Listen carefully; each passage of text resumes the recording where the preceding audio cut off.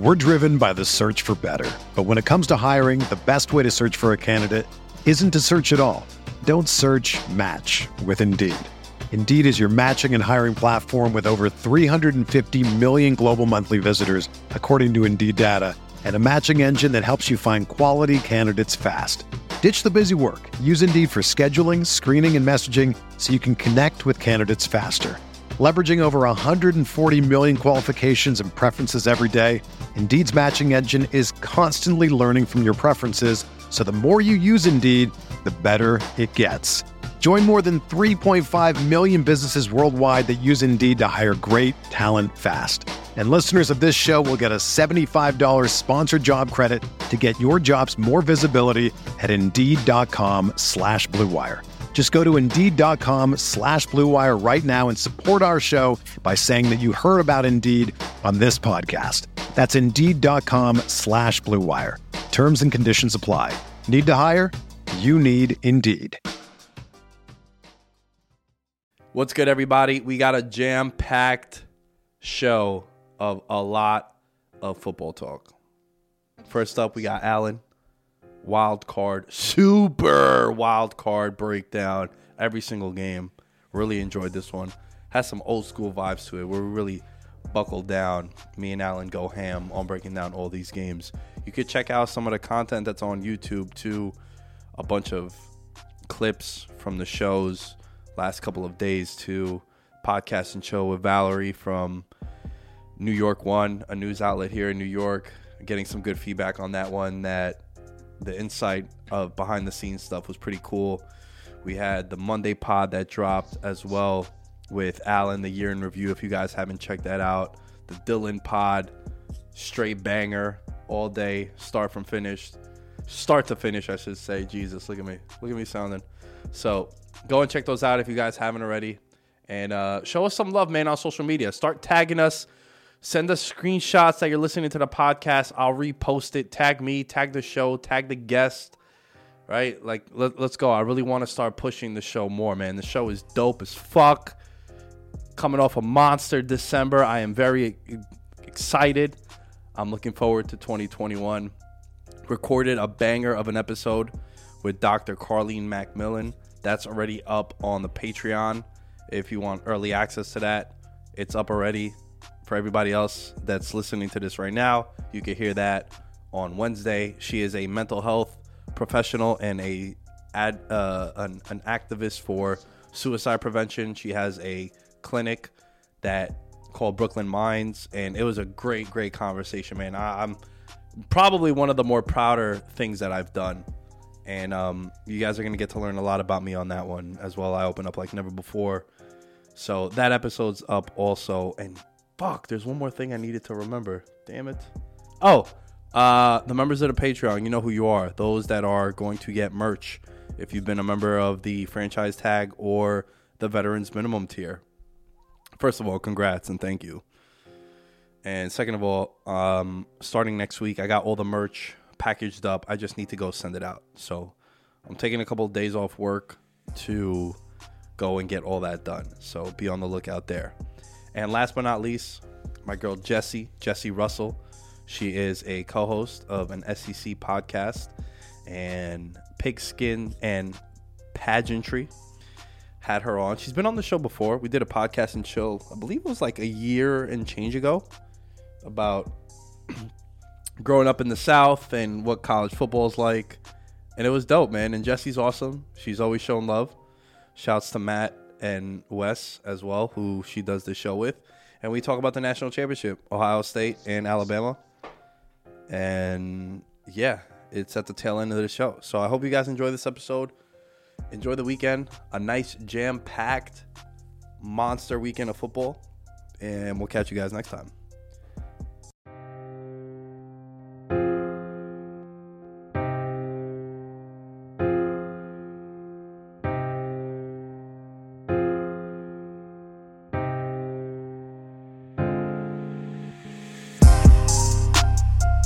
working hard for respect in my city. I'm working hard for respect, yeah. You think you got it, I got it for real. You think you got what I got? This one for those they forget in my city. This one for those they forget, yeah. This dog off the leash and it's ready to kill. kill. Yes. What's good, everybody? Welcome back to another episode of Veterans Minimum.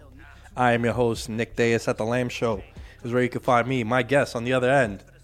You're on the bandwagon, huh? King Henry season? Look, man, everyone knows I have a soft spot for the Titans, and since the Falcons are the Falcons and the Vikings lost to Trubisky and pretty much blew their chance to make the playoffs, we're riding with the Titans. Okay. All right. Let's see, man. I'm excited for this one.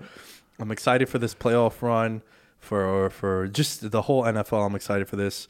And this is where us two are going to shine. This is our bread and butter. And we're here, man. You know, throughout the year, it kind of seemed at times as if maybe the plug is going to get pulled on the NFL. But, Alan, salute to us and to the NFL making it through 17, bro. Yeah.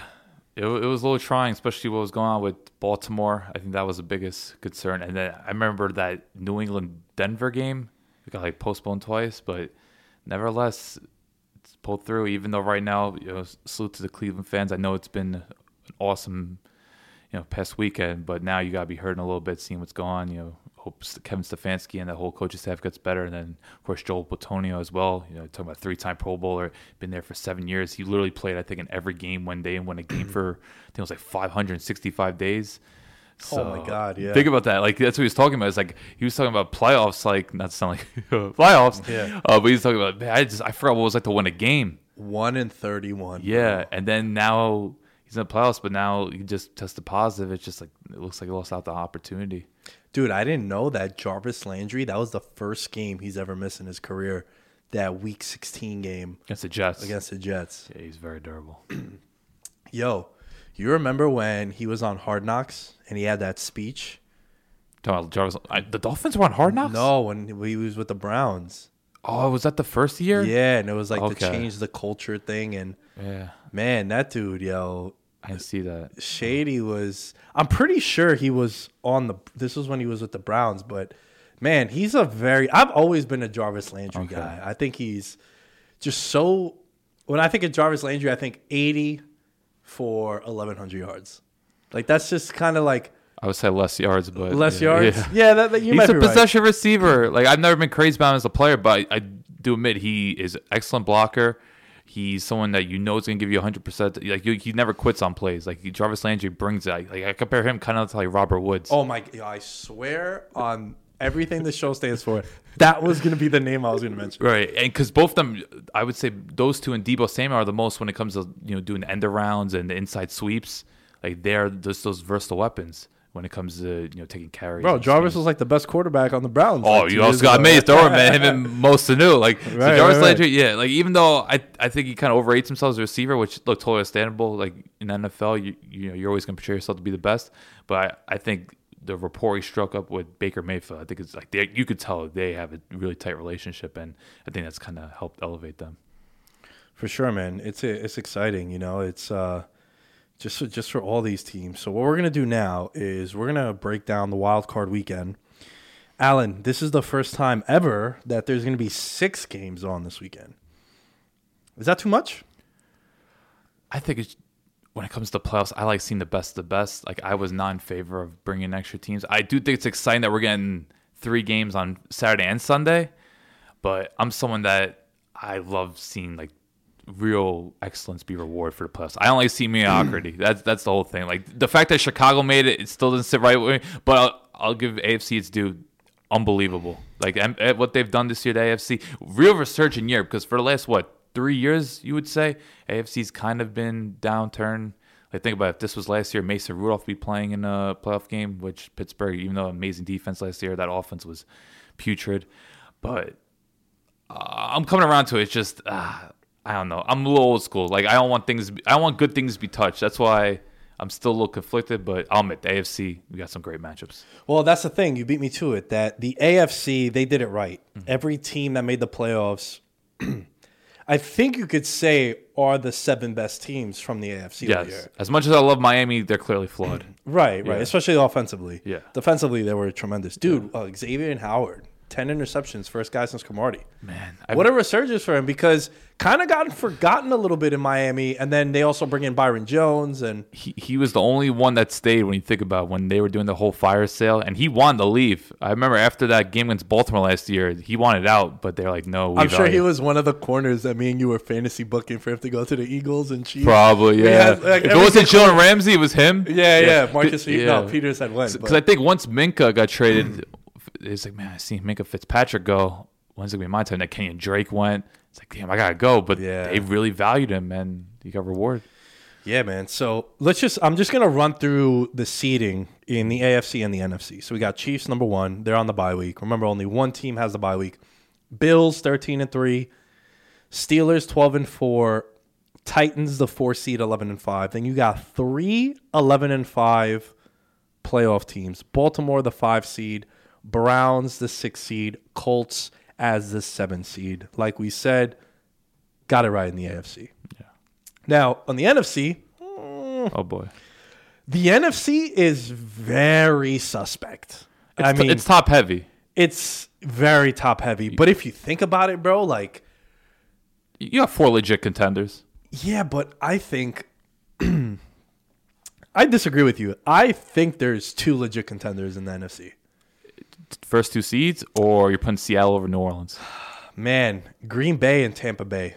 Okay, I got 4, and I include Tampa Bay, Seattle, and New Orleans. So we got the Packers, the bye week, home field advantage, and the 1 seed. We got the Saints, Seahawks, 12-4, division champs. We got the 7-9 NFC East representative. I'm clapping because 7-9. That's brutal. Second time Ron Rivera's gone into the playoffs as 7-8-1 with Carolina. Yeah. Jeez. And they won the game because they played like Ryan Lindley and the Cardinals. They did. Oh, my goodness. Tampa Bay. Now he's got to play Tom Brady. Yeah. Tampa Bay and Chase Young already fired off that thing. You heard him? He's like, yo, I want Tom Brady. He's going to learn. He going to learn, bro. He's going to learn. So Tampa Bay has a 5 seed, 11-5. We got the Rams 10-6. We got the Bears 8-8. And this is why I'm saying very suspect, right? I think you can make a case, Alan, that every single one of these NFC teams are significantly flawed, in my opinion, outside of Green Bay and Tampa Bay.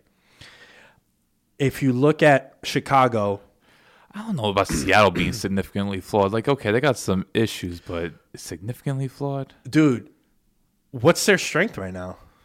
God, they still got star talent. Like, they still got explosive playmakers. Come on, Lockett, man. I know they're not firing all cylinders right now, but they still have serious threats. And the defense is coming around. And, like, the way they're playing right now, I don't think there's a better linebacker duo than Bobby Wagner and KJ Wright.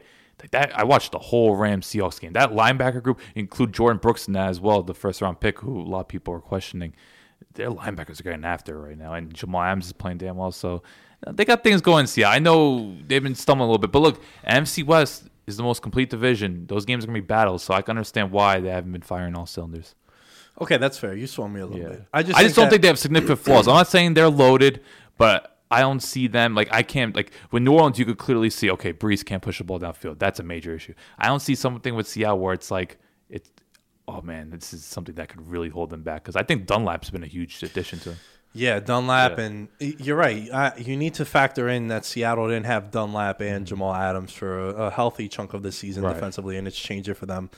So, with the Saints, right, and we're going to do the whole game by game, but this is just an outlook of the whole playoffs. Like, the Saints, man, we don't even know if Kamara is going to be able to play on Sunday because he tested for COVID.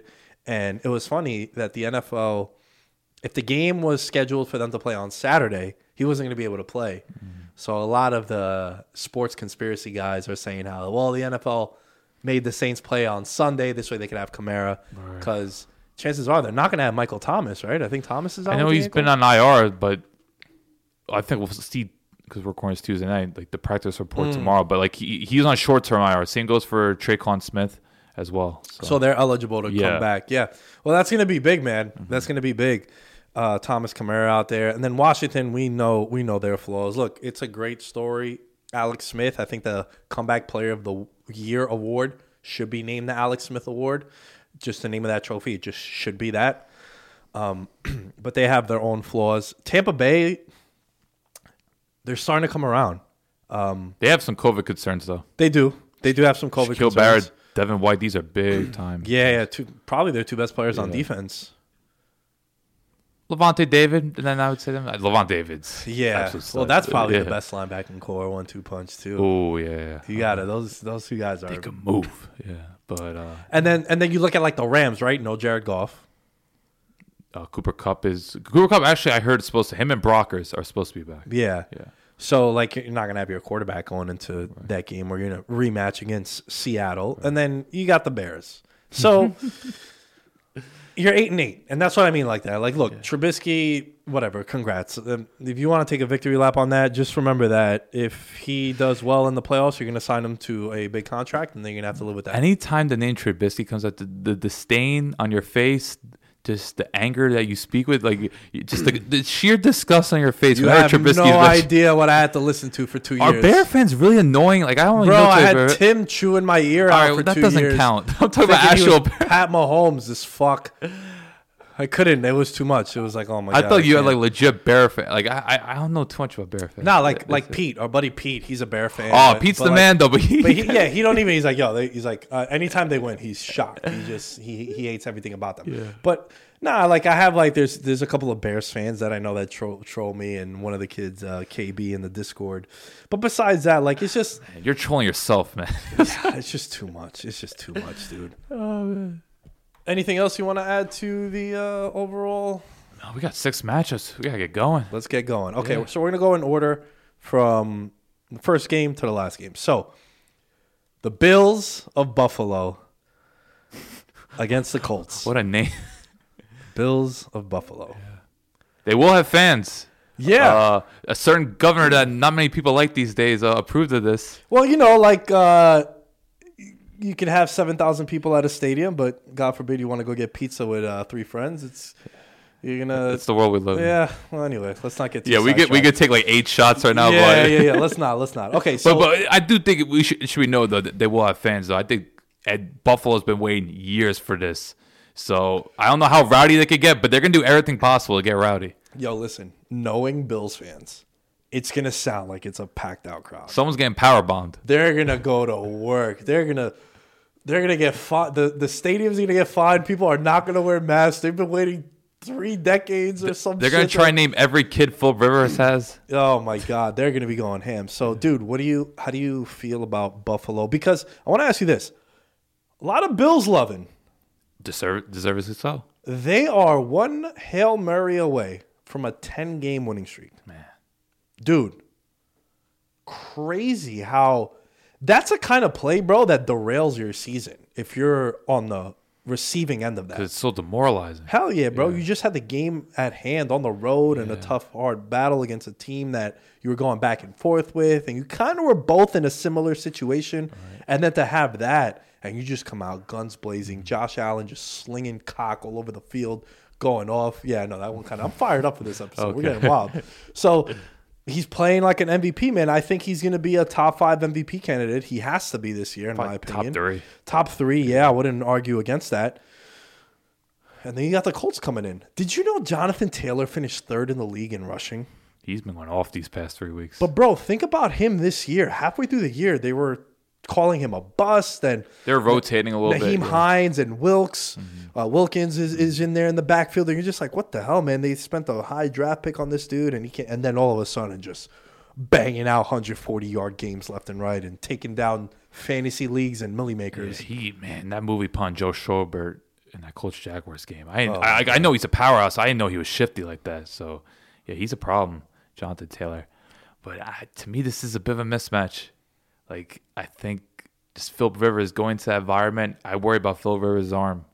Like, I don't think the past few weeks he's been, like, you just look at some of his downfield throws, like those deep balls are starting to die out. And the way the Bills are just firing all cylinders right now, like shout out to my man Harry Lyles. He covers college football for ESPN. He's comparing what the Bills are doing right now to the 2016 Falcons. And I see some similarity just of how prolific they've been offensively, how it seems like they're just creating chunk plays whenever they want. Like, that's what the 2016 Falcons were. Now, I know Josh Allen, much different quarterback from Matt Ryan, and there's playmakers that are a little bit different. But I'm just talking about the actual execution and just when these teams got hot. Because when the Falcons 2016 got hot, they finished the year winning 4 in a row, and they were just averaging close to 40 points a game. And I feel like the Bills are averaging close to 40 points a game right now. I never asked you this. At what point did you think the Falcons could make the Super Bowl back then? Probably when they beat Seattle. Because I was really worried. I thought if they played Dallas, that Dallas team, I thought they would lose just because the Dallas' running game. I thought that Dallas could control the clock and impose their will with the offensive line. So I probably didn't start bleeding until they beat Seattle in the playoffs. Just because I was so worried about it. Because Lions' defense was not good that year. It was just their offense was producing at a historical rate. That's interesting because I remember when the Giants were in the Super Bowl for 2011 and they beat Green Bay. I remember saying, if the Niners could beat the Saints, I'm going to the Super Bowl. Well, Niners won the day before. Right. Yeah. I'm saying, though, like... Also, going into that game, you're thinking... Yeah, like going into that weekend, I'm like, we can't go to the Superdome. No. We're going to get... That year, they beat them by... Monday night. They beat them by, like... It was illegal. Yeah. Victor Cruz had, like, almost 200 yards receiving, but man. a lot of them, like, 180 of them were when it was, like, 33-0. It was crazy. But I just remember saying... So I don't think I've ever asked you that, but... No, I'm someone that doesn't get over that, but like when you destroy Seattle and that was like the end of the Legion of Boom era, it's like, okay, this is for real, I guess. Yeah. But so the similarities that I would see is Josh Allen, Matt Ryan that year really spreading the ball out to many, many different guys. So is that what you mean when you say that? I know. I just think of how dominant the offense has looked and how they're just producing these 34 yards plays, and you're seeing different. I guess you could say different playmakers emerge. Like you see with Buffalo, Isaiah McKenzie and Gabriel Davis. You compare it to Aldrick Robinson and Taylor Gabriel. I'm not sure. Like Buffalo doesn't really have a Mohamed Sanu, but then again, the Falcons don't have a John Brown or maybe Cole Beasley. Okay, he's much shorter than Mohamed Sanu, but they could be like the slot receivers. But the fact that they're getting John Brown back in, who looked he roasted Byron Jones coming straight off the IR. Like he put a double move on, man. Byron Jones doesn't get beat like that. And let's not forget last year when they got John Brown and Josh Allen had some monster games together. And he's down to number 2. Yeah. So I just think they have so many weapons, and we know the Colts are known for playing heavy zone. It's just, man, you figure with their system with Brian Daboll and just what Josh Cole Beasley might have 19 catches this weekend. I think Diggs might. Diggs too. Yeah, I just think there's going to be a lot of openings there. And even though I think the Colts have a decent pass rush, and obviously you have guys like Kenny Moore and Darius Leonard, like they have players back there. I just think the way they play, and just I don't know, like who's stopping the Bills right now from doing what they want? Like that offense, other than Kansas City, I think it's the most terrifying unit in the league right now. Yeah, it's hard to disagree with that. It's you're right. I got a nice little tidbit here from shouts to our guys from Full Slate Pod, the betting pod. I've had Cody on here a couple of times. Phillip Rivers 1-5 in games where the temperature is freezing or colder at kickoff. Weather for Saturday 28 degrees. He's 0-3 in the playoffs. Dome team coming out. Yeah. I know the Colts like to run the ball. That's the only way they could win. That's the only way they could win. Sort of do that. The only way they could win is if they do something very similar to what they did when Rivers was on the Chargers and they played in Baltimore. Remember that ball control, sort of grind it out. I know they got some turnovers to go their way too, which that's the one thing you can't. But that's what you got to do. Look what Tennessee did against Baltimore. Right. They had that one interception, and then they stopped them twice on 4th and short. Right. And they just controlled the ball. And with Jonathan Taylor, he's your bell cow. Yeah. So you got to do it. Maybe Josh Allen gets careless, turns it over once or twice, and capitalize on it. I've been thinking about that because everyone. Have you heard of FFPC, the Fantasy Football Playoff Challenge? I've not. So it's a contest that FFPC is like a very professional fantasy league. It's very high stakes, big money prizes. It's a combination of year-long with DFS together. So they do this playoff challenge that I'm in with one of my buddies. We're splitting an entry. And you basically, there's 12 roster spots, Alan, and there's 14 playoff teams. And you have to pick 12 of the teams. Right, you pick one player from 12 of the teams, and you can only take one player per team. And obviously, 2 teams you're not going to pick from, right? And we're kind of pulling teeth on Josh Allen. Like, I want to go Allen. he wants to go Diggs. And the reason why I think people are hesitant still to really crown the Bills, even though people are saying, yo, it's them and the Chiefs, and I get it. I don't think it's fair to hold the Josh Allen being careless stuff from his past to this year because he didn't have Diggs. And I think just having Diggs out there with this offense, it's just different when you got an alpha out there, bro. No, he's alpha. I'm just saying sometimes he's too aggressive for his own good. Like, Sure, does he hold the ball on? Yeah, it's the gift and the curse, right? And the Colts are one of the better teams at forcing turnovers. You look at guys like Leonard and Kenny Moore and I'm trying to think what was his name. It's like a long name. Is it Yassine? Who am I thinking of on the Colts? I'm blanking his name. Rock Yassine. Rock Yassine. He's another one. Like the DB. Yeah, they're one of the teams that they will punch the ball out. And you have someone that could be a game wrecker in Buckner. I'm not, you know how much I love DeForest Buckner. Right, yeah. So, and Justin Houston could make some time play. So I'm just saying, like, Josh Allen, as great as he's been playing, I think this is one matchup where, Colts defense, even though they're kind of maybe slightly above average, they still have players that can force turnovers. So that's why, I'm not trying, like, Josh Allen's completely proved himself. He's been phenomenal. It's just the way sometimes he relies on his arm, it could get him into trouble because you can't make every throw in the world. So that's the one thing I'd be maybe slightly concerned about. But no, I think the Bills are heavy favorites in this. I'm just curious about how their defense fares because I think their defense has been kind of average this year. I really want to see them get after Philip Rivers. I want to see them force a couple turnovers because, if they're as good as we think they are and they're ready to challenge Kansas City, they got to make sure their defense is at least somewhat capable of containing, the likes of Mahomes, Hill, and Kelsey. Yeah, it's Buffalo. You got expectations now, man. You're not surprising anyone. Now people are betting you. People are picking you to represent the AFC. Yeah, I think that Pittsburgh game was a big statement. Sunday night, and then just destroying New England, destroying Miami. That's the thing, bro. Like I love what Buffalo's been doing. Yeah. Beat the piss out of people offensively too. Yeah, bro, you're playing a slapdick team that has nothing to play for, and you have something to play for. Like, yeah, you're supposed to beat them by 30. Like, that's how it should be. Right. So, I mean, I'm going with Buffalo, and I think rather convincingly. Yeah, I think they're going to win very definitively. Yeah. If they jump out to a lead and you need Rivers to throw from behind. To give some hope for Colts fans, I'm curious because they're one of the best coached teams in the league. I want to see what Frank Reich could put together because I don't think the Colts are going to go down completely. I just think the Bills have way too much firepower. It's going to have to take like a real ball control style game plan, and you're going to have to force a few turnovers to, for a chance to puff the upset. But I just don't think the Colts have enough star power. Dude, let's not forget what they did last year in Kansas City. That game, yeah.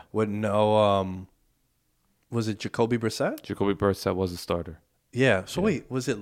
No, it was last year. It was last year. So Luck was retired by then. Yeah, but yeah. Oh, Mahomes had just come back. I think that's what it was, and they were like 13-point underdogs on Sunday Night Football, and they won outright. So yeah, you're right. That's a good point, man. For Frank Reich is definitely a guy who is a legit coach. Okay, the Saturday afternoon game. Best game of the day. Yeah, you think so? Absolutely. I think people sleep on the Rams. With no golf, though? With that defense, they're not going to go down. It's going to be competitive. Like I think the Rams have the best defense league. I think they've surpassed Pittsburgh. Yeah, I get that, but no, it's going to be competitive, I'm saying. That's what I think. Like they're going to give Seattle problems. There's no way this is going to be a blowout. I just think that Rams defense is too good at this point, or unless it's like multiple defensive turnovers, or Rams are very suspect on special teams. I think they lead the league in like most fumbles by their kickoff and punt returners. But dude, this defense is just right now they are just tearing up teams all across the board. And the way Seattle has struggled a bit, I just don't think the Rams are gonna go down easily. I think that's like my verdict. Yeah, I hear your point. I just disagree. I think this game is it's my second favorite game of the week. Wow, I love this matchup. Holy shit! I just really rate the Rams defense. Like they have two of the best. They have two of the five most valuable defensive players in the league, easily, without question. And you have one of them that has proven that can lock down DK Metcalf, which is huge. You're taking a huge piece from opposing offense, and I don't know. Like Brandon Staley is the reason why this guy's getting already interview requests. Like they're a really well coached team. I just think not having your quarterback is just it's limitation. But name me a better play caller besides me, Andy Reid or Sean Payton, where if you have to play a backup quarterback, who's going to put you in a better position? Or maybe Kyle Shanahan as well. But like Sean McVay is going to, you saw against Arizona, he put Wofford in positions where, okay, we're not asking too much from him. Just don't turn the ball over, and we'll try to make it work through bootlegs and a couple of read options.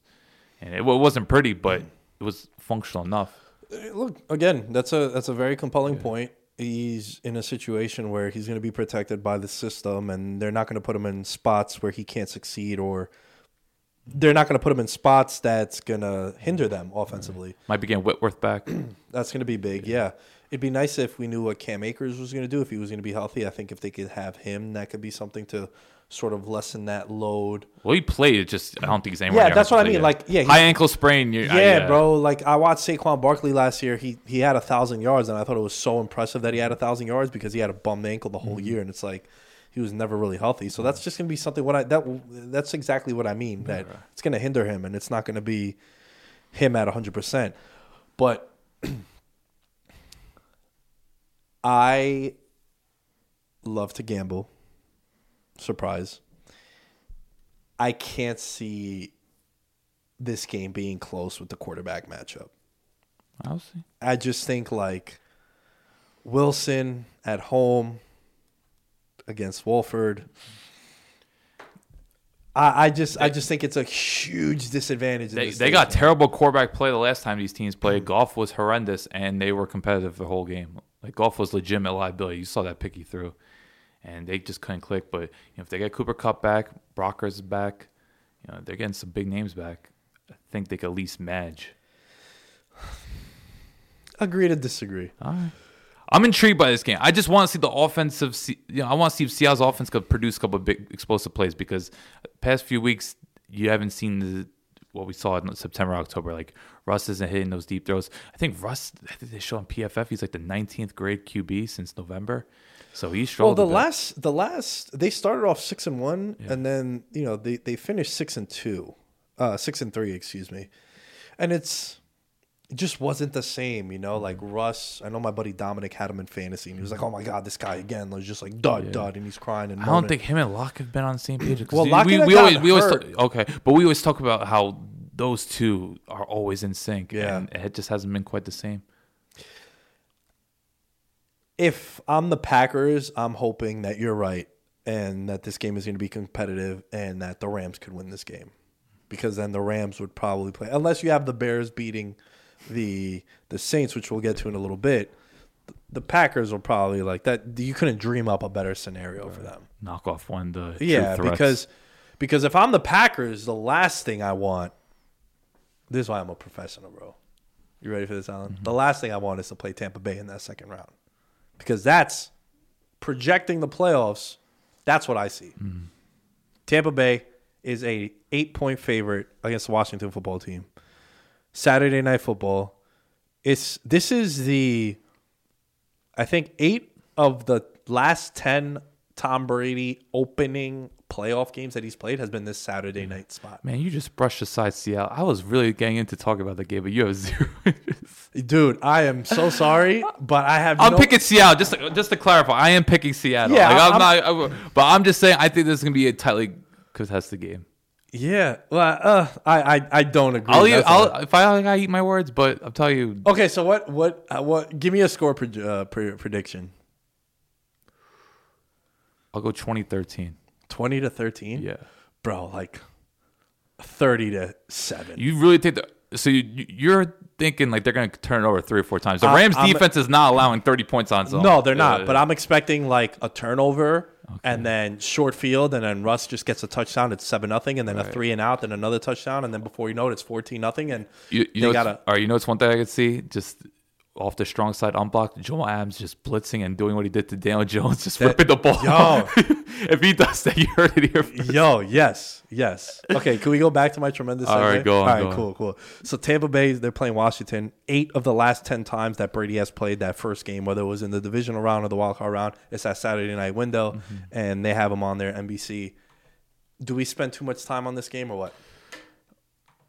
You're hyped. Oh, I like Tampa a lot. I think they're a legitimate contender. But you're really excited about Tampa. I'm starting to talk myself into Tampa Bay. Understandably so. I think they have top 5 roster in the league. I can't believe that I'm going to say this, but I think he reminded people just how great he was. I think AB's going to be a problem in these playoffs. They're going to need him to be because, look, Mike Evans, he's probably one of the toughest players in the league right now. He plays through so much pain. I can't see Mike Evans being more than a decoy. He might play, but that injury was pretty significant. Oh, I thought he was going to be out. I thought he was going to be out for all of next year too. Yeah, that's the worst part about getting hurt at this time of the year. It's not only are your playoffs done, it's like you might have to miss all of next year too. Just the way extended too. So he might play, but he's going to be a decoy, and that's why you mentioned Antonio Brown. It's not just you think; it's like they hope. Like at this point, Antonio Brown's not going to be a guy that gets 5-6 targets. They might need Antonio Brown 10 to 12 targets. Yeah. So the way I see this playing out is Washington's defensive line is going to have to do what the Giants used to do back in the day with the 4-man pressure and be able to rush Brady and knock him off his spot, as they say, and all the other cliche shit about him in the pocket. But, dude, he gets rid of the ball quickly, and he has a lot of guys that he can get the ball to quickly.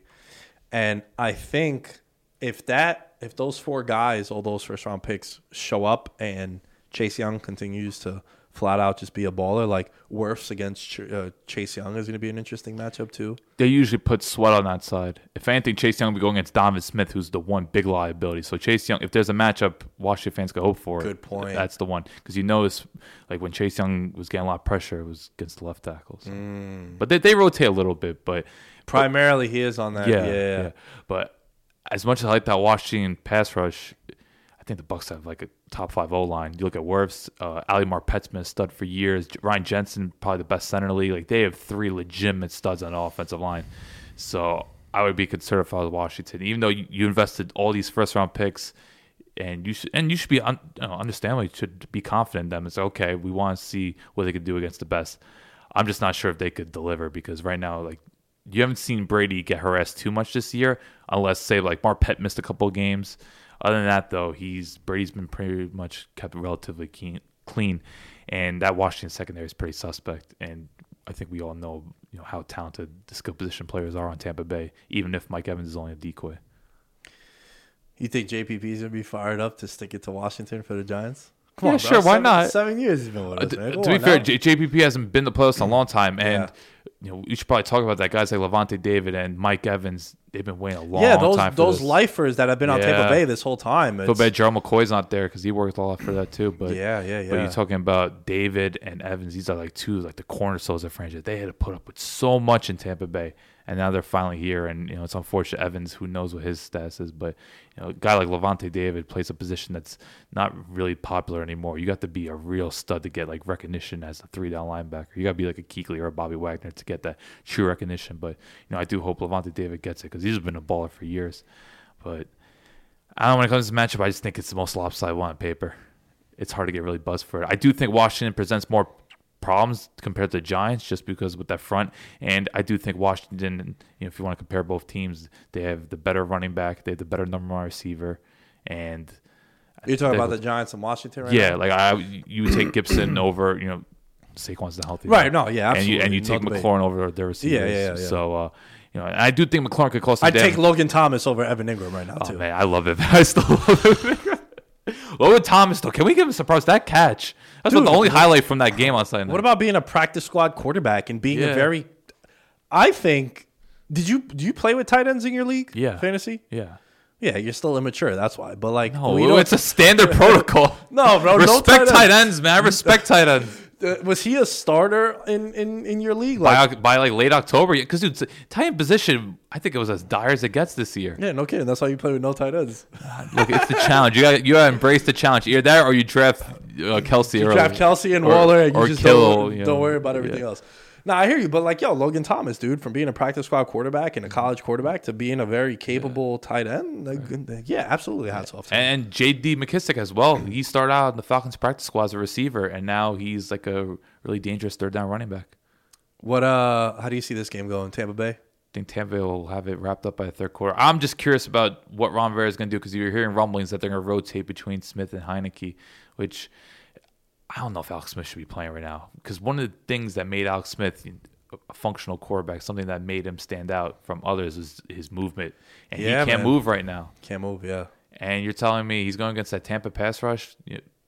Even if Barrettson's played, they still have the likes of Sue, JPP, and Todd Bowles is going to bring that blitz. So this matchup is just really lopsided. I like to see McLaurin, because I think McLaurin could do some things against those corners. Because there's one major flaw with Tampa Bay is their corners, and they do tend to play 8-10 yards off. So I think McLaurin and maybe McKissick could have productive games, but Tampa Bay it's kind of like the Buffalo Indy game. Just Tampa Bay has so much firepower, and I'm intrigued because Godwin's now starting to get in the groove. I think Godwin could have a huge game.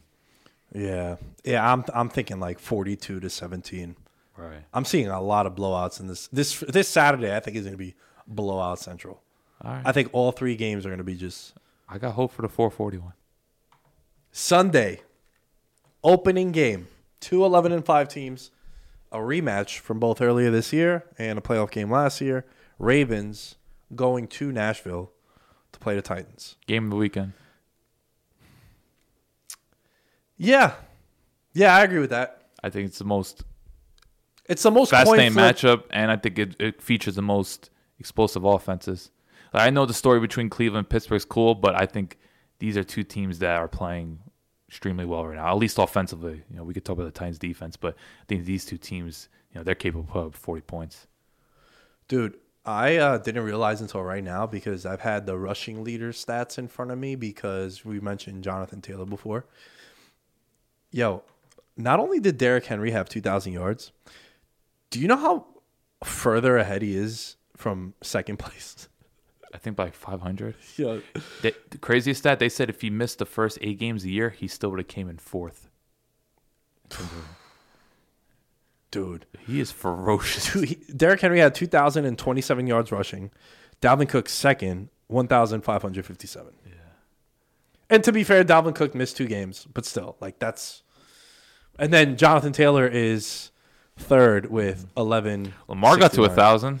Back-to-back years, bro. Yeah, man. How do we feel about Lamar going into this playoff? Because I think, is it fair to say that there's less pressure on him going into this playoff run because maybe expectations for Baltimore aren't that high like they were last year?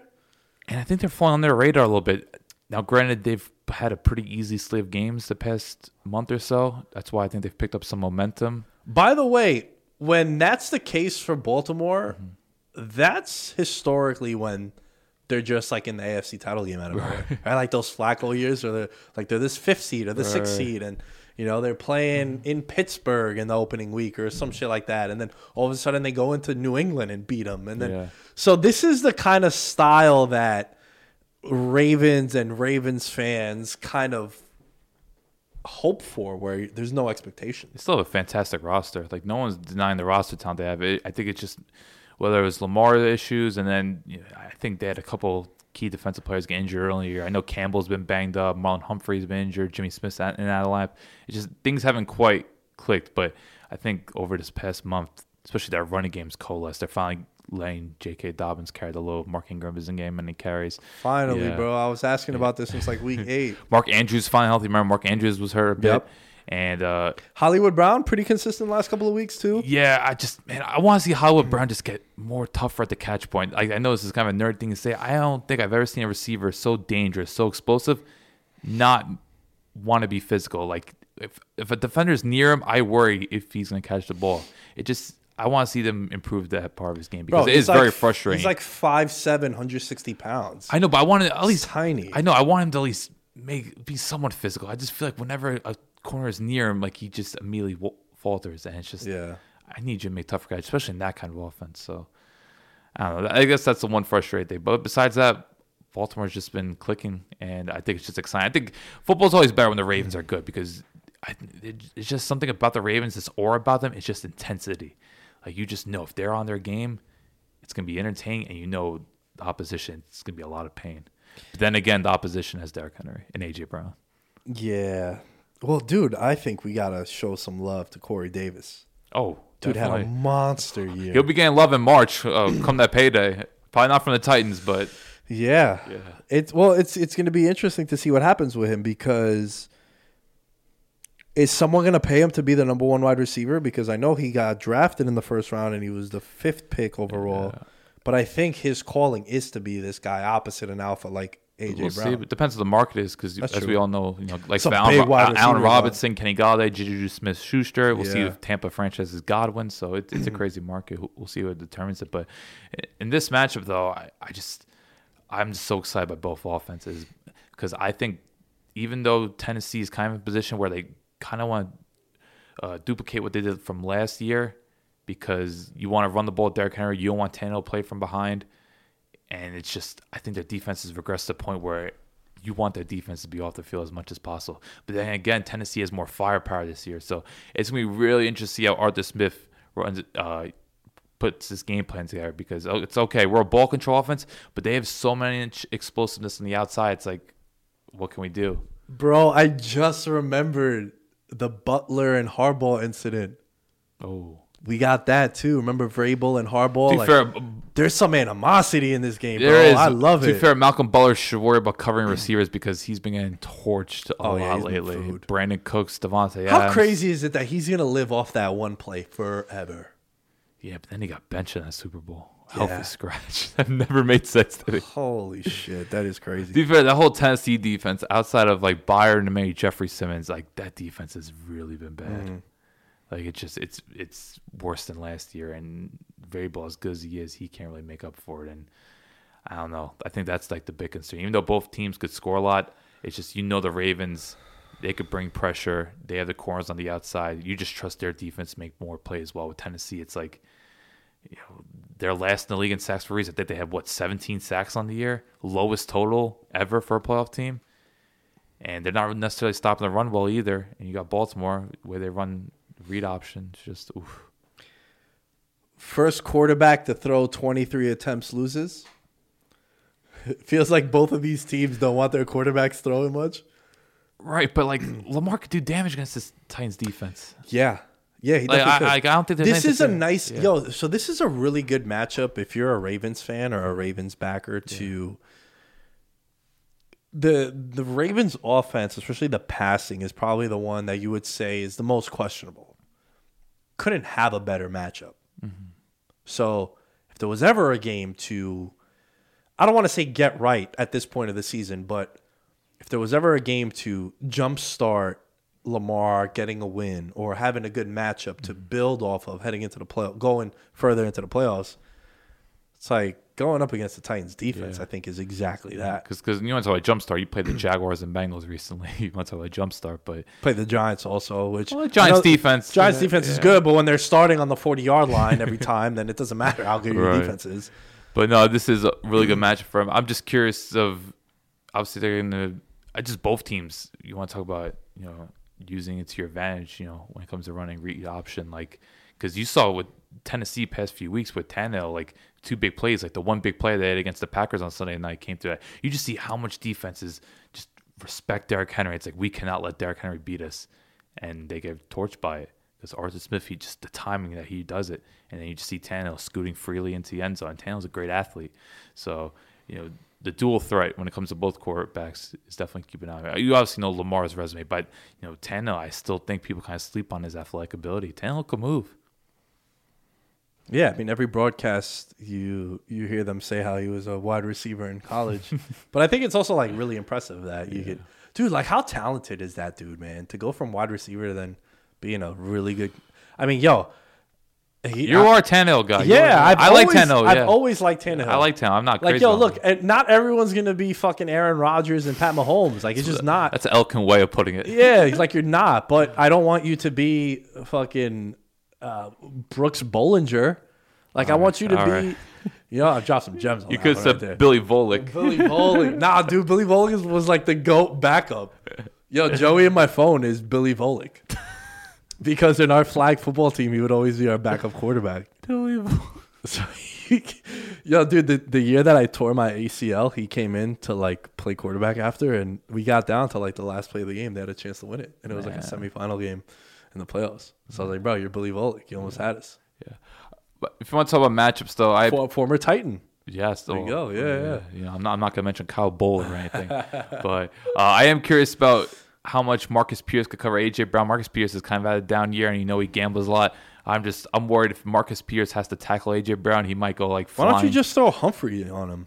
Well, that's what you would hope for. It's just Marcus Pierce is like arguably the worst tackling corner in the league, and you want to talk about after a catch. Like I don't think there's anyone more devastating than A.J. Brown after a catch.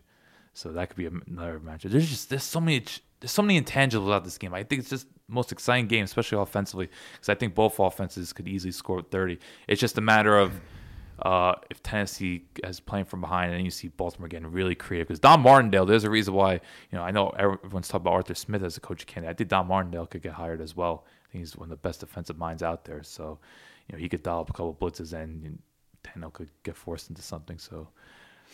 It's exciting. Who are you picking? I gotta go Ravens. Yeah, man, I'm so conflicted on this one. It's the toughest one, but I've been watching Titans defense.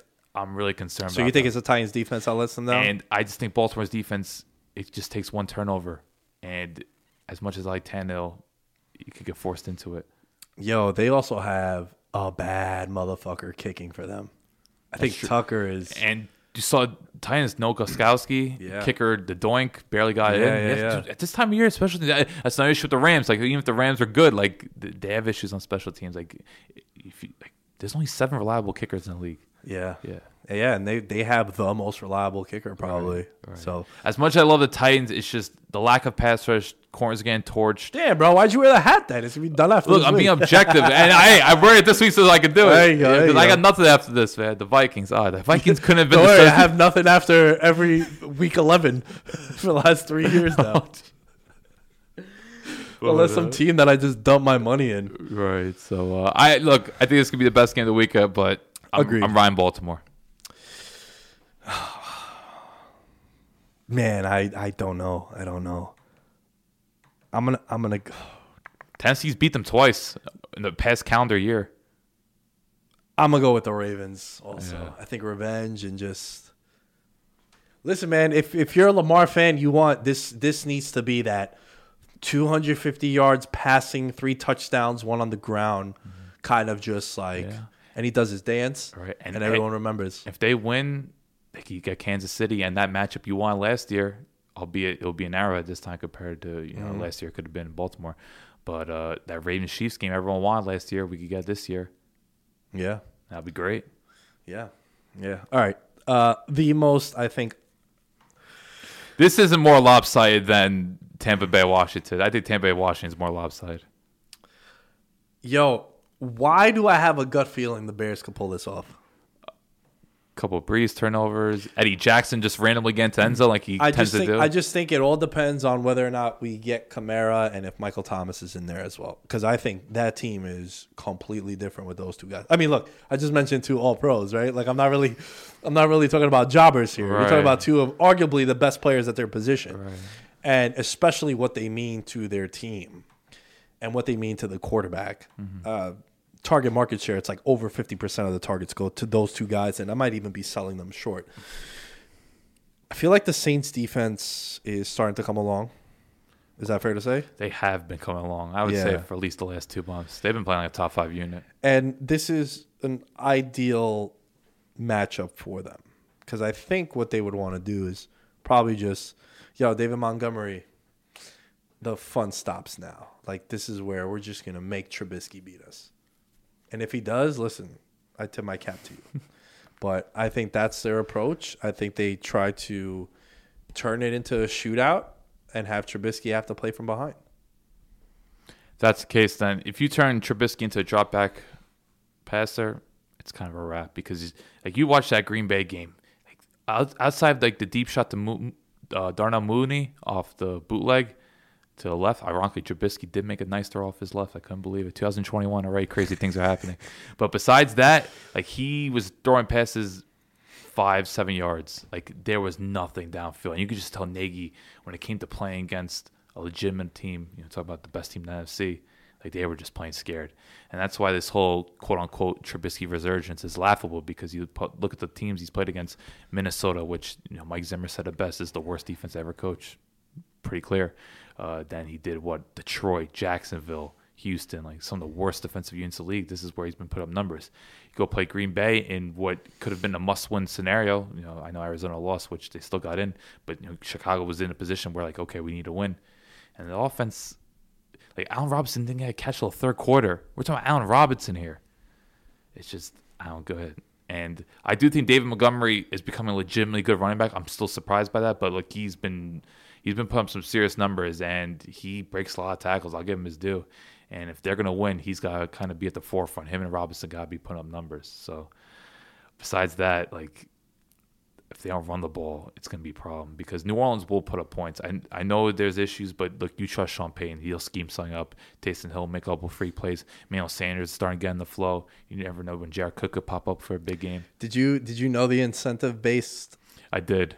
Bro, he celebrated. I love him, man. How can you not love Emmanuel Sanders, man? Yo, one of the more underappreciated and underrated wide receivers of our era. I really great. Think. Just so consistent, bro. Yeah. Like, was never, if he was your number 1 or 2 wide receiver on your fantasy team, you're like, yuck. But if he was your number 3 or flex option, you're like, he's the inspiration to our no tight end. Damn. So remember Charles Clay on the Bills? Yeah. Remember that one year? I know more from Miami, but yeah. There was that one year where like Charles Clay was like the tight end 9, and the debate came up with like it's the most random name. yo. So we called it the Charles Clay like factor, and Manny Sanders was the example because my buddy Danny was like, yo. We can't have tight ends. Like, we shouldn't play with tight ends. And then our buddy Gaetano and Vinny, they're the older kids from our neighborhood, and they play with no tight end for years. And like, yo, you got to do no tight end. Right. And Danny was like, yo, we should do no tight end because why the fuck do I got to play Charles Clay when I have Manny Sanders on my bench? Like, I want to play Manny Sanders. He's with Denver at the time, Peyton Manning is still there and shit. So you're saying to yourself, like, yo, I have the option to play Peyton Manning's number 2 wide receiver over a bullshit ass tight end, like, and then the next year no tight end. So Manny Sanders and Charles Clay, the infamous 2 players for no tight end. Another thing I want to know about Emmanuel Sanders is that even though he made the Super Bowl last year, I think he had like 2 targets in those 2 games because you remember San Francisco was just running over Minnesota. Jimmy G and Ryan Tannehill had like I think 42 combined attempts in those games up until the Super Bowl. Like that Green Bay game was just a complete wreck. Like Sanders barely got targeted, and you assume in this playoffs, maybe not so much this week, but they take care of business in Chicago. If they play, say, like a Seattle, he's going to get targeted quite a bit. So at least he'll play an active role in the game plan, which, I'm excited for him. But I don't know. Like, I just think this is, obviously, like we said, it's a pretty lopsided game. The only way I could see Chicago winning is if they capitalize on a couple like Aaron Drew Brees passes, which is certainly possible. Because Brees still feels like he's 32 and he can make some downfield throws when I think it's pretty clear. Like, if you're asking Brees to throw more than 20 yards, it's going to be a lame duck in the air. There's a lot of reports that this is last year. Obviously, like, come on, like, yeah, like it was like Peyton Manning in 2015. Like, you're watching, you kind of knew, he's a shell of himself, and those guys don't want to go out like that where they're has-beens. Right. Like, you want to go out like they're barely functioning right now. Like Brees, like, he just cannot push the ball downfield. And he's fortunate that he has a coach in Sean Payton that could scheme up, so many high percentage plays for him. Yo, what about Saints-Bucks NFC title game? Jameis Winston starts against Tampa. J-Mo! It would be Taysom Hill. Nah, bro. For the culture, you got to go with Winston. Sean Payton's giving no damn. But yo, I can tell your interest in the game is very minimal. It's minimal, but I'm like skeptical of the Saints because I'm worried about those 2 guys being in there. But like, how can Chicago really cause damage? Because Armstead, Ramczyk are the best tackles in the league, at least duo wise. Like, as good as Khalil Mack is, he's been a little quiet this year. Robert Quinn's kind of been a bust. So if you're the Bears, I just don't know where the Bears could cause damage. If you're the Bears, you're literally going into this game the way Minnesota did last year, and you want to ground and pound with David Montgomery, and you want to put in, maybe if you're the Bears, what about this for a game plan? You let shit open deep downfield, and you entice Drew Brees to think he can make those throws. Well, like, I would assume you want to crowd the box in general, just because the threat of Kamara, if he's playing, Right. Those dump offs to him, like you want to have 8 men in the box there because, like, Dude, I'll never forget that throw to Ted Ginn last year against the Vikings where Ginn was like 15 yards open and he underthrew him. And it's like, yo, Drew Brees 6 months earlier probably makes that throw. Right. And it's just, I just think if you're Chicago, you're looking at a division opponent last year that went in there and they beat them, and you just try to copy that mold. And I know you don't have Dalvin Cook, and it's a lot easier said. And you don't have Diggs and Thielen, but you do have an Allen Robinson. I like Mooney more than most, but I just think that's the mold that you would go into this game I with. think if you want to compare it to Vikings game from last year, it's my biggest concern. Obviously, Montgomery's nowhere near the player that Cook is, but I think coaching's big here because you got to look at Stefanski and Gary Kubiak were running that offense. And I'm not a Matt Nagy guy at all. Like, I know he's somewhat high regard across the league, but I just think Minnesota has such a great coaching staff last year, and that was a big reason behind why they upset New Orleans. Because they completely, to me, they outplayed them. Why is he so highly regarded across the league? When it comes to Andy Reid's coaching tree, Is it because that first year was so good? it really wasn't. Like, they ranked like 20th in offensive. I know, but they DVO. went 12-4. I think they won 11-5. But I get what you mean. Yeah. Right. But I think their offense. They like, won their division. Yeah, though, is what we should say. yeah. But like their offense was like 20th in DVOA. I think everyone remembers that team for being the best defense in the league. What Vic Fangio did. Like, people still joke around to this day that Vic Fangio should get like part of that Coach of the Year award. Bears 12-4 in 2018. So if you want to send the Venmo over this way, I stand corrected. No, but dude, think about it, right? Like, why is it that Matt Nagy's so highly respected? I get he's a disciple of Andy Reid, but it's like, is his first impression so great that I guess he's kind of like a clever play caller. Like, he's kind of someone that, you know, they use a lot of motion. maybe They his kinda X play and some- O's is Yeah, like, that's why they kind of like him for that's that. fair. But I don't know. Some of his situational management is very concerning. But I just it's hard to see much. I do want to point out though, interesting tidbit: revenge game. Jimmy Graham, Akeem Hicks too. Wow, and I think love revenge games. Akeem Hicks is probably the bigger threat here. So you can keep that in mind. Dude, Jimmy Graham, will he do his little dance if he gets in the end zone? Damn, he's definitely gonna dunk. If he do his dunk, you think he can still get up there? Yeah, I just wonder if he'll get more than like 3 targets. Yeah, they also run like 4 different tight ends on True that team. Cole Kmet. Okay, so what do you think? You're going with the Saints comfortably or close? What do you think? They will win decisively. Okay. Look, I'm gonna go with the Saints as well. I think it's the second biggest blow of the week. It's a 9-point spread. I would just be careful. I talk about it on the betting pod. It's one of those games where I'm getting some trap vibes in it, where it seems like it should be a route, and I'm just pursue with caution. And you know we what I'm saying? gotta see what's his health status. Right, of course, yeah. That's why, like, everything changes if, like, and also, dude, that's something that we should just mention across the board. Like, people are popping up positive left and right, just more and more. So, Next game we're talking about. yeah. Prime example. But, look, if Ty Montgomery's got to play, Sean Payton will make it work. Okay, last but not least, the COVID Bowl. Oh, man.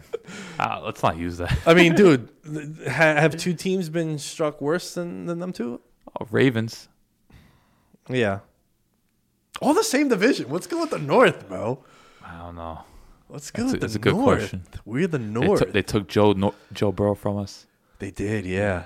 Who did he get hurt against? Redskins. Wasn't Chase Young that put the hit on him? Oh, yeah, that's right. Yeah. Yo, he got blitzed on that one play. Tom Brady. We coming for you, the quote Booker T. Yeah, oh, easy, Booker. Take it easy, buddy. But Booker T in the Bad Bunny video. Oh, too. God. Oh, man. Can you dig it, sucker? Okay, let's get back into this because if we start talking about wrestling, it might be a 4-hour podcast. Okay, so Steelers, Browns, just played last week. Obviously, completely different circumstances. No Big Ben. Couple players sat. Yada yada. Now they're going into Heinz Field. 12-4 Steelers, 11-5 Browns.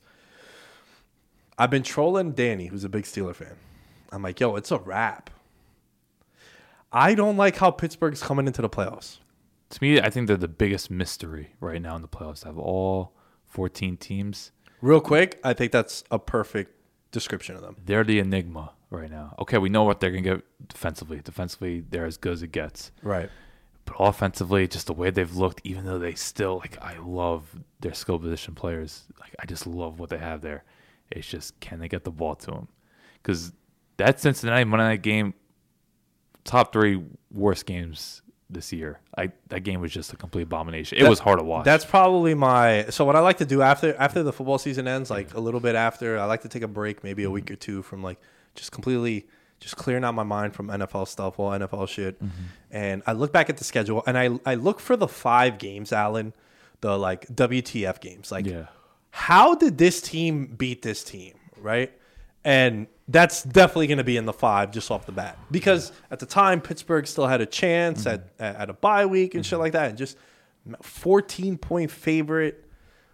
Monday Night Football, just like massive egg. Not even Joe Burrow. Like, if you lost to Joe Burrow, you're like, all right, man, you know, Joe Burrow's the next guy up and everyone likes him. But to lose like that. Was just, and then like Tyler Boyd got injured in the first drive, I think. Yeah, they lost their best player on offense. And Mixon wasn't playing. No Mixon. Yeah, and the defense has been comical all year. That Cincinnati game was hugely concerning. I was like, okay, this team's in crisis mode right now. And I know they came back against the Colts. You know, it was a decent win. But it's just, you look at the past 5 games, it's been ugly. And I just don't know how you could trust that offense right now. Yeah, it's hard to, man. It's hard to. I think so. I want to talk a little bit more about the Browns here. Who do you think there's more pressure on? Is it Cleveland coming into the first playoff game in 18 years? Is it Pittsburgh? At one point you were undefeated, and now you're 1-4 since that loss. I'm pretty certain it's Pittsburgh, just because it's their first playoff appearance since Bortles went wild on them. Think about it. They haven't made the playoffs. Really? They've made the playoffs the last 2 years. That's right. So it was the AB fiasco where he didn't play Week 17, and then last year was obviously the Mason Rudolph and Duck Hodges. Holy shit! And I just feel like, man, and this is probably, if not his last year, at some point Big Ben's be done soon. So I just think, it has to be, all the pressure has to be on Pittsburgh. I think Cleveland's like, okay, we're finally here. You know, we're building something special. And given what's going on with COVID right now, like their head coach looks like might not even be there. You know, Joel Patonio's now has COVID, and you know they're gonna have other assistant coaches not there. It's very concerning what's going on over there. And I just don't think you can put so much pressure on Cleveland just because they're still growing, and you know I think that offense is far from a finished product. Like, I'm still very concerned, like, how Baker's going to look against that Pittsburgh defense fully loaded. Yeah, and he got exposed when they played earlier this year in Pittsburgh. Like, they really dominated him. So I think the description of describing the Steelers as mysterious, I think, is perfect. I wish I would have came up with that. So hats off to you, because that's exactly it. Like, this team, I think, can go to the AFC title game. I remember in the beginning of the year, I said that the Steelers were my dark horse to be able to dethrone the Kansas City Chiefs. But now and halfway through the year, you're saying to yourself, like, oh, I could see it. And then on the flip side, you're also saying, to play devil's advocate, at least that's what I was saying, was that they're not really beating anyone good. They had the impressive win against Cleveland, which now that win looks a lot better than it did back in the day. And they beat Baltimore on the road. It was a rainy game, but still. Right. So they have no running game, too. That's very concerning. And especially a team like Pittsburgh who wants to do that. They don't want Ben throwing the ball 50 times a game, despite how many weapons he has and all that. Even though he's well-rested, too, but still. Right. Yeah, you don't want that. Now, that could be something, too, man. Like, Ben hasn't played in a little bit. Maybe he comes out guns blazing, and he's just... And look, Cleveland's got some threats up front. Mm-hmm. We all know about Myles Garrett. Olivier Vernon's having a solid year. I think Sheldon Richardson has flashed quite a bit. They got my guy Adrian Claiborne. Like, they got some buys up front. Now, granted, that secondary is a bit of a wreck. Denzel Ward, I think, is questionable. I think he's still recovering from COVID. But at least up front, though, Cleveland, they know they could bring pressure. And Pittsburgh's offense line isn't the same as it's been from past years. So that's one thing that you have to keep in mind, even though I think Pittsburgh's kind of structured offense now where Ben's getting the ball a lot quicker, because I think they realize Ben can't push the ball downfield. It's not like we're Drew Brees where it's a total liability, but I don't think Ben can really throw it as deep anymore. So it's a matter of, okay, we'll get out to Juju, or we'll hit Deontay Johnson quickly. You know, maybe we'll take a shot with Chase Claypool or maybe James Washington. But I think for the most part, they're running a lot more shorter to intermediate play designs. Yeah, it's... You know, there's just a lot of weapons on the field for Pittsburgh, and I'm curious to see what Ben is going to look like. On the flip side, I want to talk a little bit more about Cleveland. Man, Nick Chubb is, but besides Derrick Henry, is he the most valuable running back to his team in the playoffs right now? If you're looking at the landscape of it, or would you say Jonathan Taylor? Not necessarily the best, but just what they mean to their team and what they want to do. No, I go Chubb because they're a run-first offense, and as good as Kareem Hunt is, I think Nick Chubb, he brings that physicality. He's someone that can run between the tackles. He's someone that I think yards after contact, outside of maybe Cook and Henry, there isn't. I don't think when it comes to running back, I don't think a running back has gained more yards after contact than say Nick Chubb. He is a handful to bring down. So no, I think he's extremely valuable, and he's someone that you want him to get 20 touches because that means Baker. Because I think if Cleveland's gonna win, you don't want Baker Mayfield throwing more than 35 times. I was gonna say 40, but even that's kind of pushing. I think you need Baker to kind of be a game manager. 28 to 35 attempts, around there. No, I agree with you, man. I think Nick Chubb dude's had a hell of a run, hell of a story. I'm excited for him to get paid one day. He definitely deserves it if he can stay healthy still. It starts and ends with him, I think, in Cleveland. So, not I think, I just know. Like from watching him, it's just everything revolves around him. And even the weeks that he wasn't there, it was very obvious that, Kareem Hunt is dope. He's a dope backup. And I remember people to validate taking him in the 5th, 6th round in yearly leagues. The logic behind that was because you wanted him in the event that Nick Chubb goes down, he gets inserted. He's a top 5 running back every single week. But that wasn't the case. And I think that just showed people that, like, Nick Chubb means a lot to this offense for what they do. Right. So I'm fascinated by this one, man. I really am. I think this game is probably, I like that it's a Sunday night game. I like because you have the animosity between these two teams, the division matchup here. Cool to see Browns got the spotlight. Browns get the spotlight for sure. And I think with this one here, I'm going to say that the Browns pull the upset. Wow. Yeah, I do not like what I've seen with Pittsburgh. Me either. They can't run the ball. I think their defense, I don't want to say exposed, but I do think there's some holes in that defense, man. They've lost some pieces, and some guys had gotten COVID and then coming back, and it's just weird and wacky. So, man, I think Cleveland pulls the upset. I think Pittsburgh defense gives it just enough.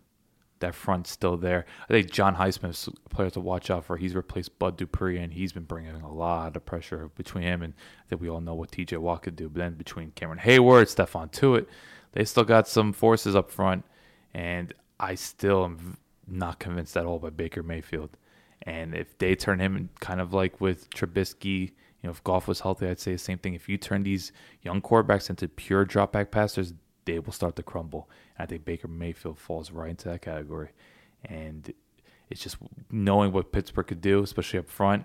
And if they could just prevent Baker from getting comfortable on those bootlegs, I think Cleveland's run most play action in the league. Like you just see Baker's a lot more comfortable going to his left or just being on the move in general. I think that was the case with Kirk Cousins last year too, with Stefanski, right? Very, very similar. Their offense is built the same. And look, if it works, it works. It's just I'm not obviously Cleveland without Beckham. They don't have that real explosive threat downfield, and it's just I think Pittsburgh, what they have up front, will force enough turnovers. And even though I'm not convinced by Rossburg at all, it just takes a few shot plays, and guys like Claypool and Johnson, they could provide that. So I think Pittsburgh has enough talent where they could ride this out, even though they're kind of one-dimensional offensively, and you just don't know where you're going to get from Ben.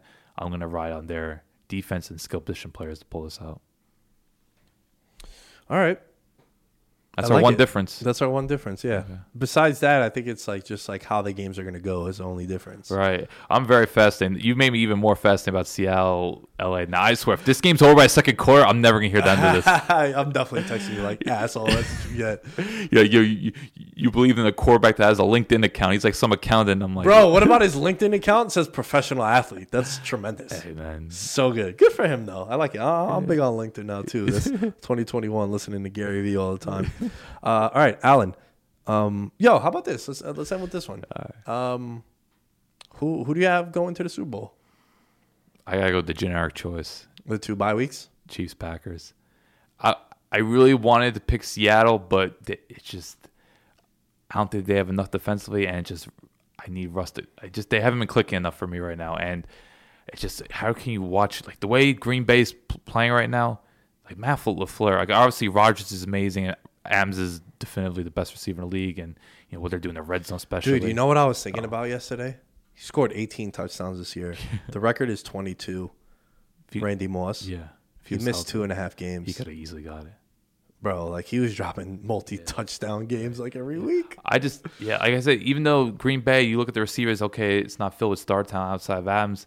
It's just, I think Matt LaFleur, he's not getting, Matt LaFleur is not getting enough credit for his coaching job right now. You're so right. that's we talked about him a couple of weeks ago, and just the whole idea of those guys from Jay Gruden, that staff, Shanahan, McVay, LaFleur. That second year seems to be the year that those quarterbacks all just take off.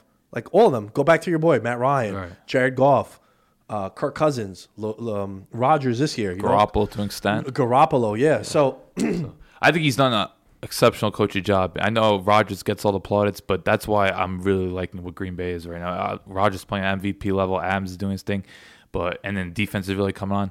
But like you watch the Chicago game, like especially some of those touchdowns, those are scheme oriented. They just figured out what the weaknesses in Chicago's defense are, and they pinpointed it. Big man Tonyan in the back of the end zone. Yeah, how much better would Rodgers' numbers be if MVS didn't drop some of the passes he did this year? He's dropped at least 4, right? 4 like 70-yard bombs. Is he like this decade's Ted Ginn? He might be, dude. It's just so crazy. He gets like you're talking about. He's basically fielding punts back there, and this asshole's just dropping passes, and it's just like, oh.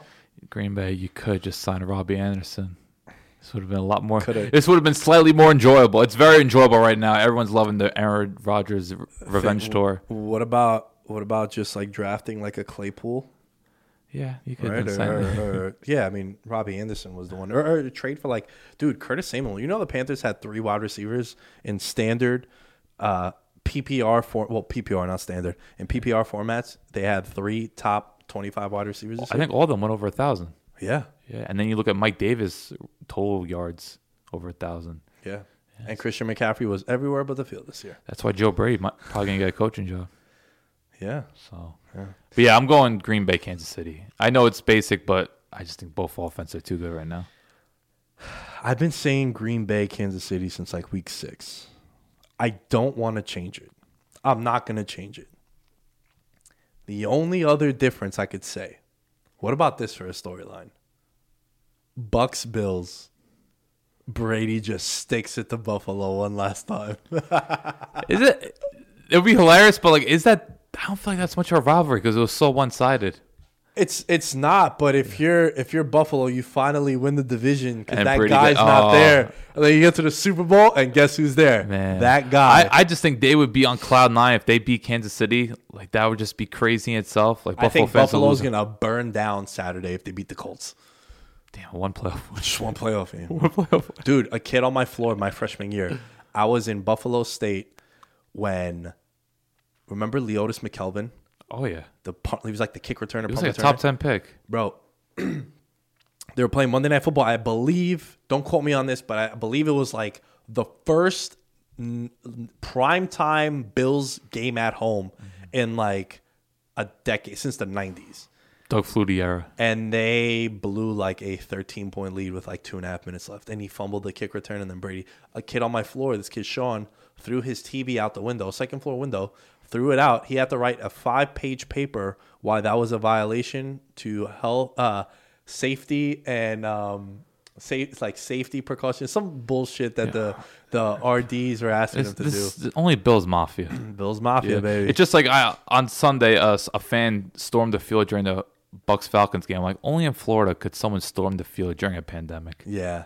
Like, come on. Different world down there. Alan, this was fun. This was a pleasure. I really enjoyed this one. Where can they find you if they want to contact you? Alan_Stirk. That's ALLEN_STRK. All right, before we talk a little college football and the national championship game with my girl Jessie, I got to tell you guys a little bit about Blue Wire Hustle. Blue Wire Hustle is a new program where you can be a host of your very own podcast here at Blue Wire. Hustle was created to give everyone the opportunity to take your podcast to the next level. Or, if you want to host a podcast and just don't know where to start, Hustle is the perfect place for you. As part of the program, you'll receive personal cover art, Q&As with Blue Wire's top podcasters, access to community Discord, and an e-learning course full of tips and tricks. And on top of that, we'll help you get your show pushed out on Apple, Spotify, Google, Stitcher, and all other listening platforms. And this is the best part. Guys, it really is the best part. You can get all this for $15 a month. It's the same rate as you would get on any other hosting site, the initial setup fee that they would charge you. So when I was uploading the show back in the day, it would cost this much, and we didn't have access to top podcasters. We didn't have a community Discord. There was no tips and tricks. You kind of just learned on the fly. So you're getting everything sort of, I don't want to say handed to you, but they're giving you a layup over here with this one. So whether you're starting from scratch or have an existing show that you want to grow, Hustle is an open door to leveling up your sports experience. Acceptance into this program is limited, so get your application in today. To apply, go to bwhustle.com/join. Check out the description box for this episode to find out more, but that's bwhustle.com/join. All right, joining me now, my girl Jessie from Pigskins and Pageantry, an SEC podcast. You've been on the show before. You're one of the nicest people to me that I've met on the internet, which I know sounds weird, but it's 2021 and you develop some homies on the internet. So Jessie, welcome to the show again. Thank you. I know. I think you and I met in like 2015 on Twitter. I'm pretty sure it was. It was several years ago. This has been ongoing. Yeah, and you're always showing love. You're like really like nice, and there's no other way to put it. And I appreciate it. Like I'm a sucker for people that are just genuine. And you're my source when it comes to like SEC stuff. I tune into your show with Wes and Matt. Shouts to them also every now and then. Whenever there's like a big game or something, just because it's the same. I sort of treat it very similarly to like baseball for me, right? Mm-hmm. Where like, I don't consume all the baseball content out there, but I'll pop in like every 2-3 weeks. I'll watch my Baseball Tonight. I'll listen to a podcast strictly on baseball just to be caught up so I can be able to have a conversation. So for me, when it comes to SEC football, why not come to you? Absolutely. We love having you on the show. You're the man that knows all the betting. I'm pretty sure you help Wes out when it comes to guessing what the scores are going to be, because he just looks at the Vegas line now, and that's how he makes his predictions. So I don't know if I'm totally okay with you helping him with that and educating him on that, but it's fine. Listen, that's my that's the one thing that makes me very, very unique is my sports betting. I think it's my strongest suit. And also, I'm going to have to hit up Wes and ask for like 10%. Like, I don't even, just. You need to. There's money up for grabs. Whoever has the most predictions correct throughout the season gets money on the podcast. So if I don't win, you're paying me. Oh, okay. All right. So I'll try to, maybe I'll send you some picks on the side so we can get you to win that. There we go. Right. So if you guys are watching this part of the episode, you'll notice Jessie's shirt. If you go to her social media, she'll let you know that she is down with the tide. Roll Tide. Roll Tide. Yo, when I hit you up, I was trying to remember what you said, and you had me laughing, and I was like, this girl, the nerve to say that conversation was. I know how it started. I responded to a tweet, and it was about franchise tags. And I was talking about how the Broncos should have franchise tagged Brock Osweiler. Wow. That's what it was. And then it started from there. And then it says, on my Twitter, on all of my social media, that I went to Bama. I used to work for Bama as a reporter. And I think you just immediately were like, what is it like to be in the SEC? And I'm like, come on. I'll teach you everything you need to know. Yo, you've put me on crazy. But though you pull for LSU, which still hurts me. Listen, I've become pretty cool with Deion Jones now with the Falcons, so like it's even more like I can't be convinced. I apologize. I hope this don't ruin our friendship. I'll let it slide. All Just this right, one. cool. But dude, when I hit you up about coming on the show, you know, Alabama, they're playing Ohio State. Everyone's gonna be tuned into that one. And you said something, and I was like, this girl, man, the nerve to say this. You were like, you said something along the lines like, "Oh, I'm so happy they're back in the national championship," and I was like, "Dude, they're in the national championship like every year." Not last year. Not last year. I know we get so spoiled as Alabama fans, and I think people look at us, look down on us to a certain extent. I've been a Bama fan my entire life. My whole family is from there. Like I said, I went to school there, and when I was there, I got spoiled with 3 national championships out of the 5 years I was there.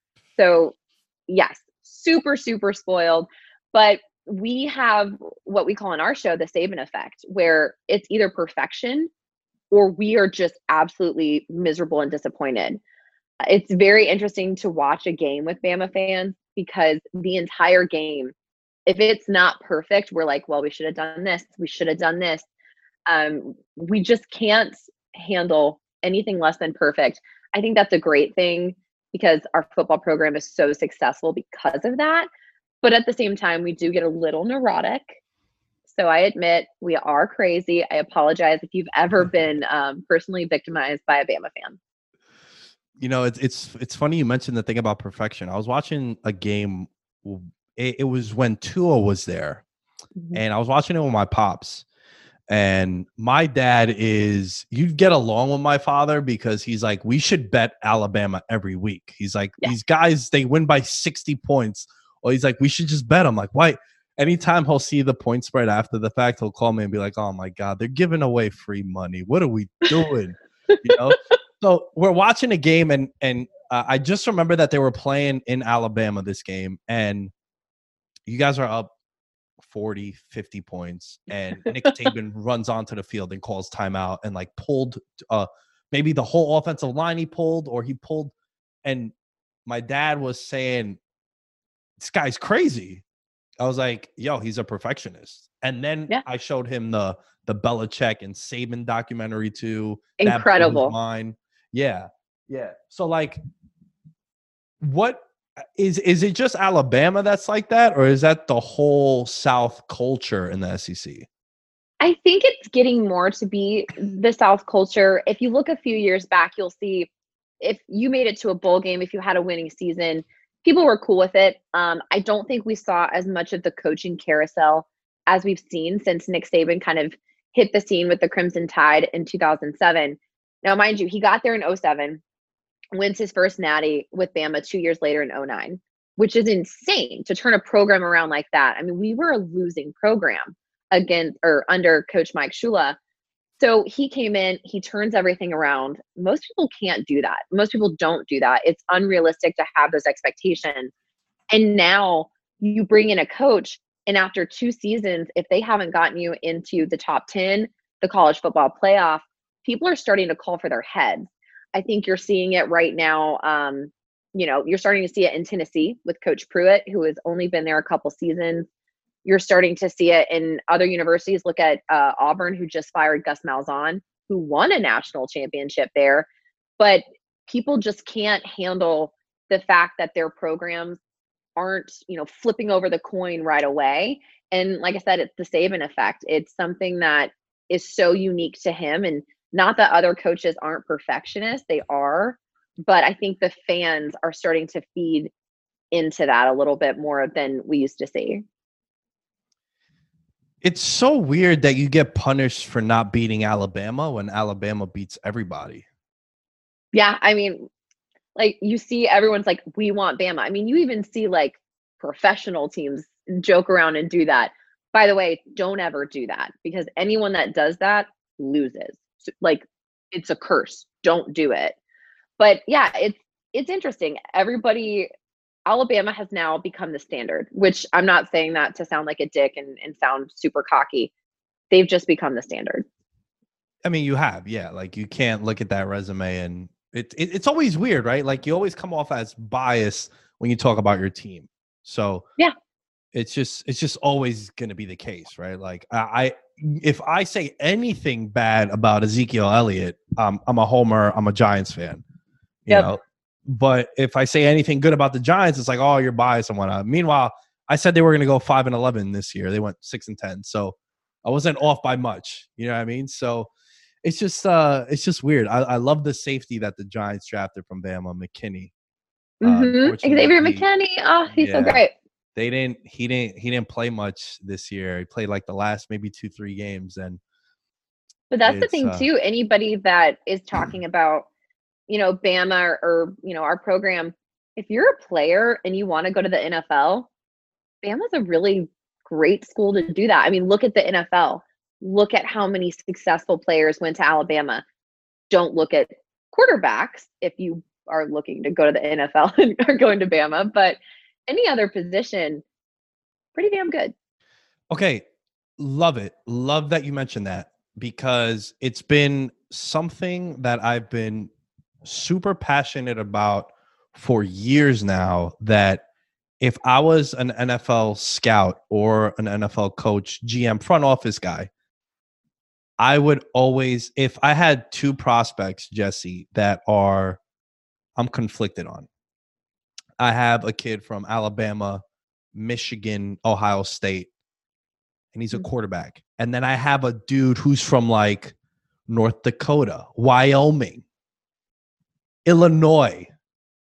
Man, there's something that's going to make me gravitate to that prospect, because he don't have Devontae Smith and Julio Jones and Amari Cooper and Derrick Henry in the backfield, or Jarvis Landry and Odell. Like, you look, it's weird. Some of the best quarterbacks in the NFL right now are not from your national title college football playoff Final Four teams, right? Like, nope. Russell Wilson went to NC State and Wisconsin.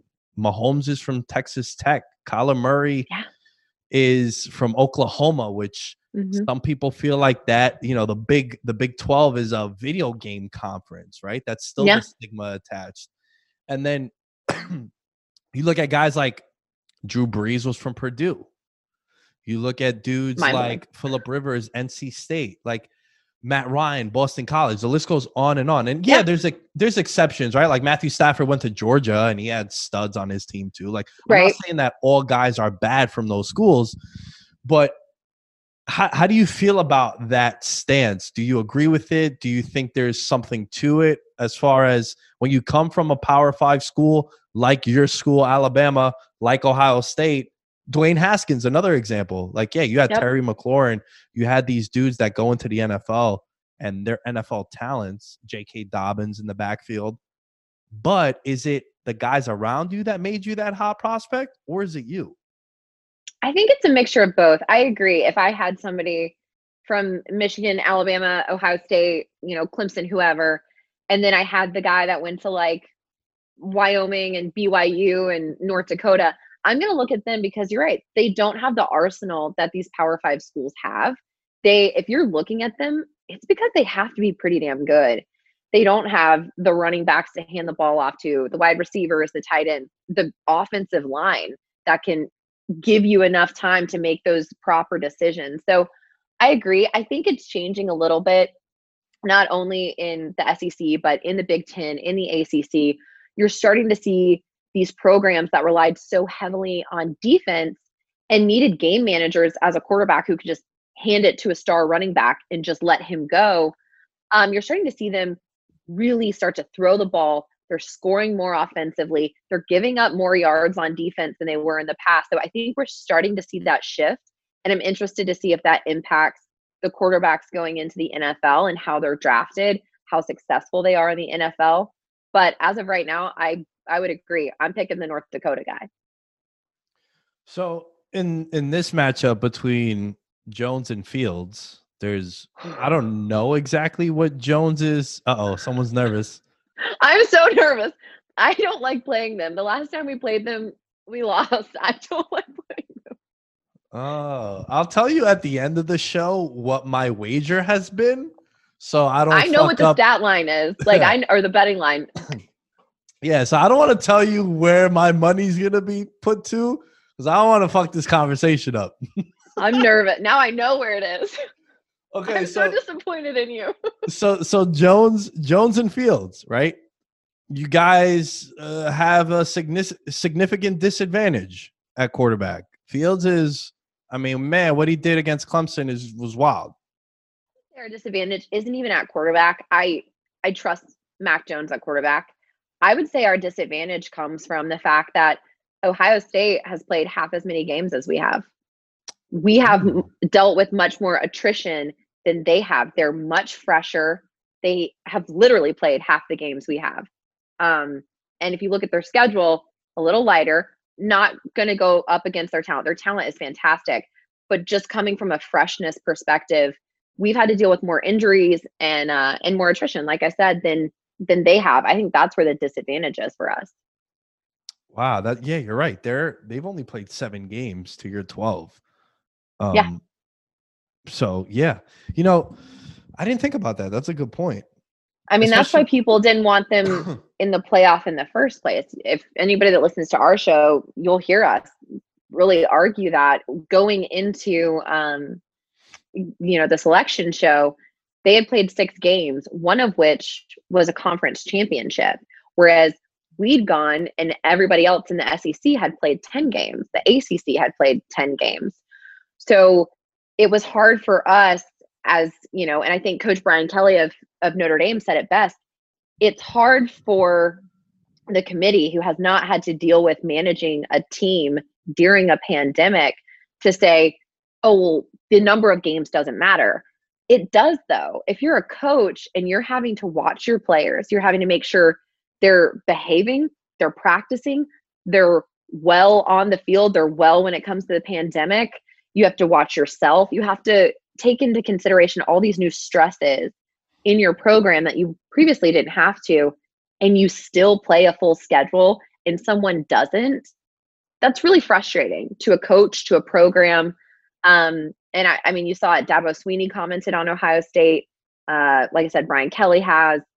People are really frustrated. It makes sense. It makes sense why, right? Like your resume and sort of just the number of games. Like you've seen awards get dictated because guys didn't play 1 game in the NFL regular season. And like now everyone is saying, I mean, I thought Rodgers is going to be the MVP anyway. My buddy Taryn and I, we spent like 20 minutes talking about this like 6 weeks ago, how we thought Rodgers' resume was just better with the talent around him being, significantly less than what Mahomes had. But also, it's just crazy that 1 game makes a difference. Here you're talking about 5-6 game difference. And I think that's a really good point that you're bringing up as far as the amount of games. But I also think, like, to play devil's advocate a little bit, it's weird when you have conference commissioners and people like that dictating who can play and who can't. So it's not like Ohio State didn't want to play. They just were dealt this hand that they couldn't. They also almost, without that conference championship, they wouldn't have had the minimum 6 games to get into the playoff, which is interesting. I think the whole thing in the beginning was mismanaged. I think the conferences should have gotten together and said, all right, if one of us wants to play, if all of us want to play, we need to agree right now. We're all going to start at this time. We're going to make the minimum games for everybody this, and we're only going to play 8 or whatever it is. Everyone needed to agree.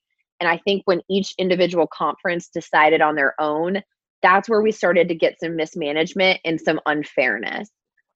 Or what we could have done is we could have expanded the playoff, could have made it 8 teams. So you get someone like a Cincinnati who's not in a Power 5 conference, but still went undefeated into the conversation. You get someone like Texas A&M, whose only loss is to the number 1 team, Alabama, and they beat Florida. And they still got kicked out of the playoff. They didn't make it. You expand to 8 teams, it becomes much more fair. You get all the conferences covered. You make more money. Everybody's happier, and you're truly able to see who's the best of the best. Because right now, with the way the playoff is structured with only 4 teams, if you're not in a Power 5 conference, you're not making it in. And that's not really fair.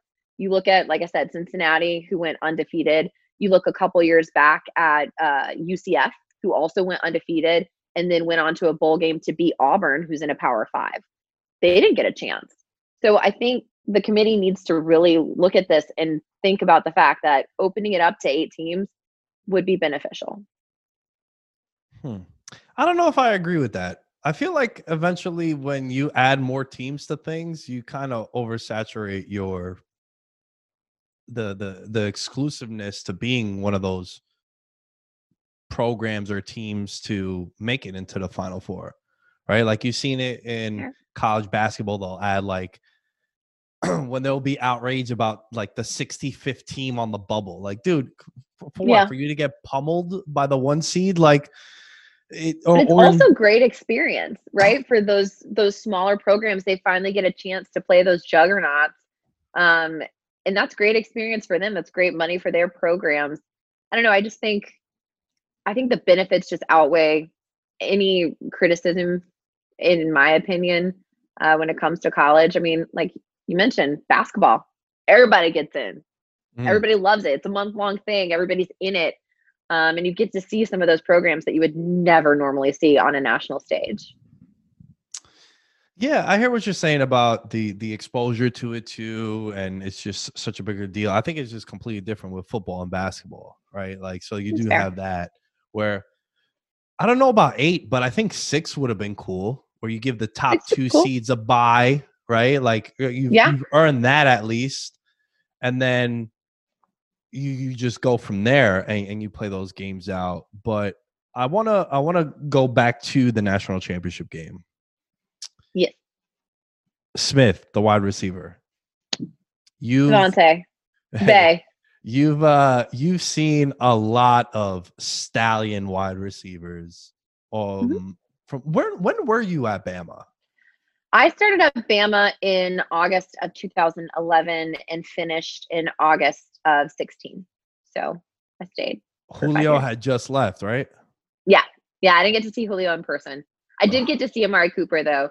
And that's who I think Devontae reminds me of a lot when it comes to personality. So I kind of mentioned it at the top of the show, but I got to do post-game and sideline reporting when I was at Bama. So I covered 13 out of the 25 NCAA sports, football being one of them. Got to do sideline, got to do press conferences, got to do pro days. And Amari Cooper is one of the guys, that I got to interview, and he is so talented. I think we see that, now in the NFL too, so talented, but has this really great, quiet confidence. He's not that loud guy in the locker room.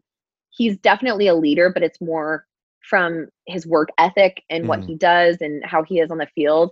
And that's how I feel like Devontae is. If you watch the Heisman, you saw how quiet he is and how reserved and how he's pretty humble. I mean, he just won a Heisman and he barely talked about himself the whole time, which was pretty amazing. Yeah, I saw a post about some teacher, his professor that wanted to. Did you see that? Mm-hmm. One of his professors, her dream was. Well, tell you would. I mean, fuck. Why am I speaking about this? You would know better. Like, what's that tradition where a student athlete invites a professor to Bryant Denny, right? Isn't that what? Yeah, I get to go to Bryant Denny and get to watch from the sidelines. And he had one of his professors that he thought, impacted his life and was really good in the student part of him being a student athlete, and got her tickets there. And not only that, but I personally have a friend that I went to school with that his aunt, out of Birmingham, is a huge Alabama fan, and she was really sick and in the hospital, and Devontae Smith, she was a huge fan, and he went and saw her in the hospital. Like, he's just delightful. I think Nick Saban said it best on the Heisman when he was like, he is truly an ambassador of our program as a person, as an athlete. He's the kind of person that you want people to look up to. And I think that's great. I think that's who a Heisman should be. It shouldn't just be what you do on the field. It should be, how you are as a person off the field too. So I was really thankful he won it. I almost cried. I mean, dude, to be a non-quarterback to win it, especially a wide receiver, you've seen running backs win it, and it makes sense like the running back because he gets the ball handed off. The quarterback doesn't really his success isn't really determined by the quarterback. Where like the wide receiver, I always talk about this how I feel as if it's the most unique position in all of professional sports, team sports per se, because you're the first one to break the huddle. You're the furthest away from the ball. My success is solely dependent on the quarterback getting me the ball. And then it's also dependent on the offensive lineman to block for him to get me the ball. So I always back the wide receiver, Jesse, who's like, man, I need the rock. I got to get paid. I got a contract. I got to honor these bonuses. Like you saw in week 17, Emmanuel Sanders needed 8 catches for a $500,000 bonus. He catches his 8th pass and is celebrating on the floor. It's like, yeah, bro, I just made $500,000. Yeah, like, I'd be celebrating too. So, and Devontae is not the biggest. He's not the strongest. He's super skinny. Everyone was like, "You're not going to go anywhere. You're not big enough." And now he's a Heisman winner. How do you think? How do you think he translates to the next level? Because he's a projected top 10 pick, maybe even higher. Yeah. I think he translates well. I think a lot of people, if you're not a quarterback, unfortunately, and you go to a school like Bama, you have a coach like Nick Saban who, was an NFL coach. He can coach you up like a player in the NFL.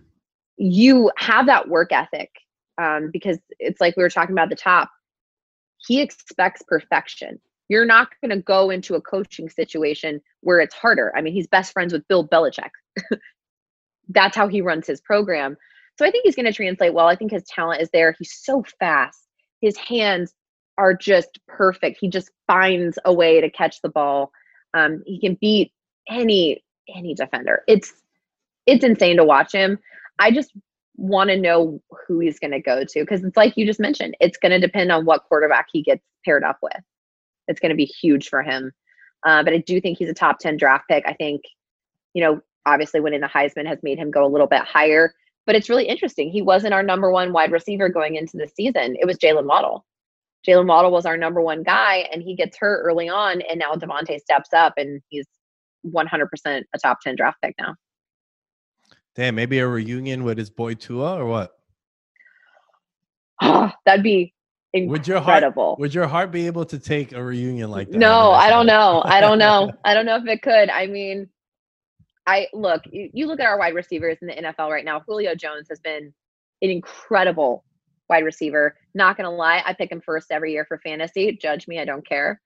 Listen. Hold on. Let me just tell you. I know you love Julio. I know you do.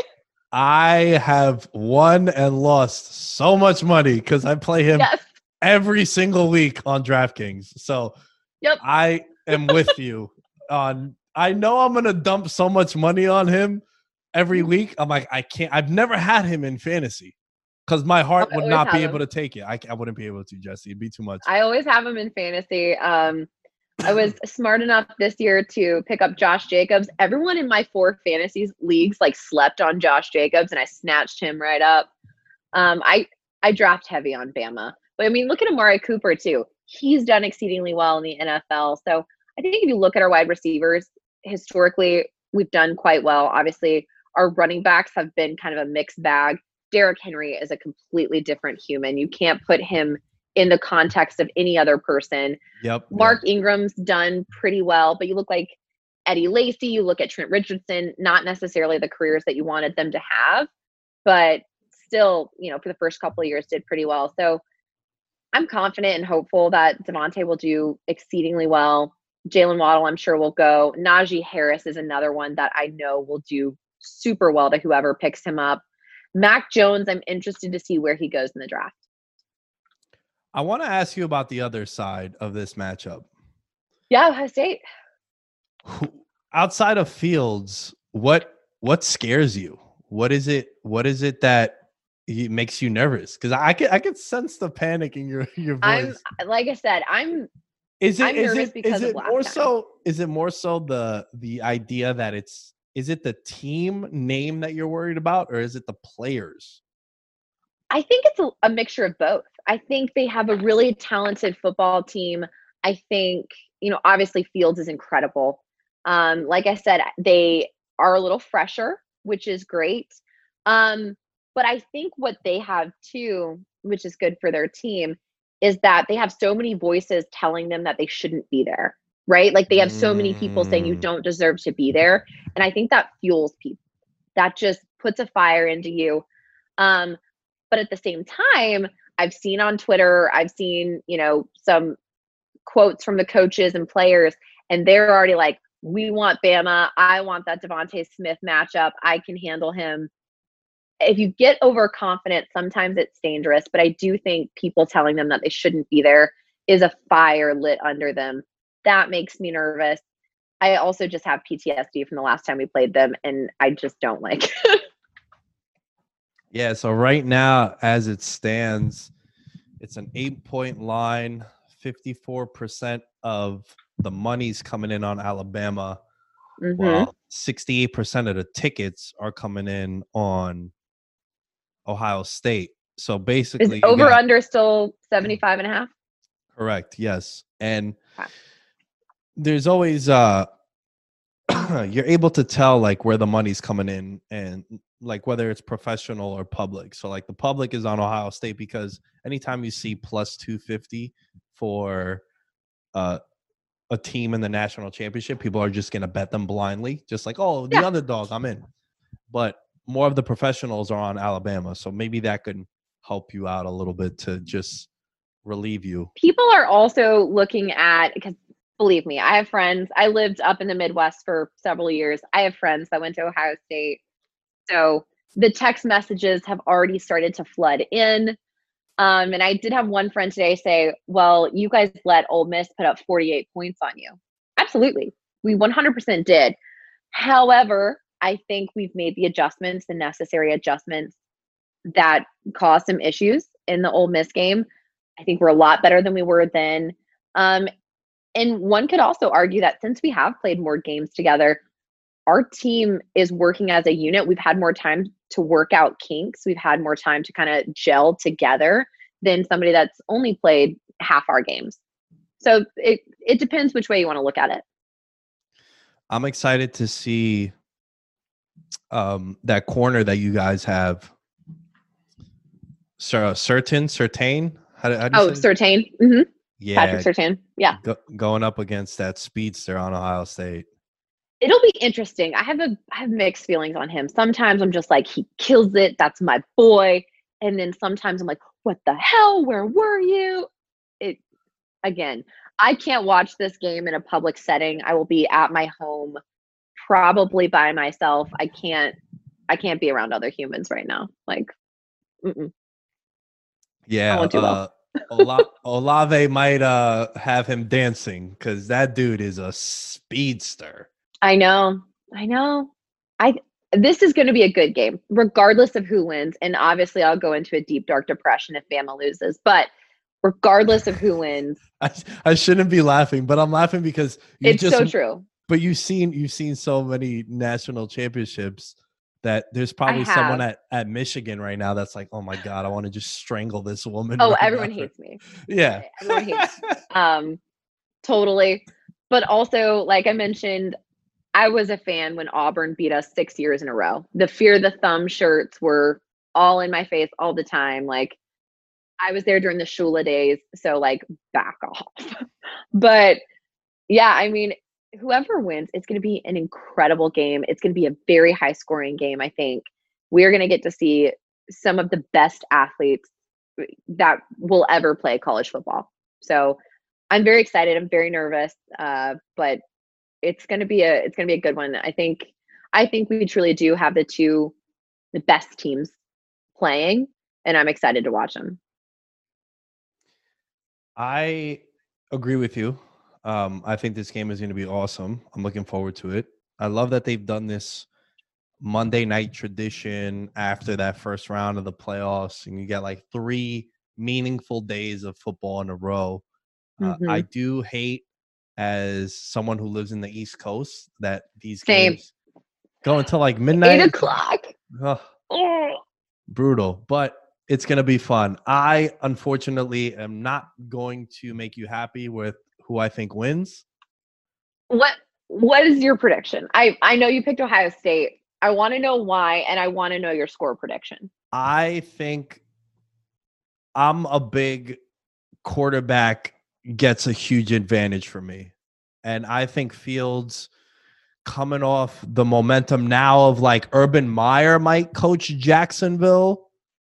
And there's rumblings. And I know someone that's at Ohio State and they're telling me like, yo, Urban Meyer loves Justin Fields. So do you have that dynamic? Right.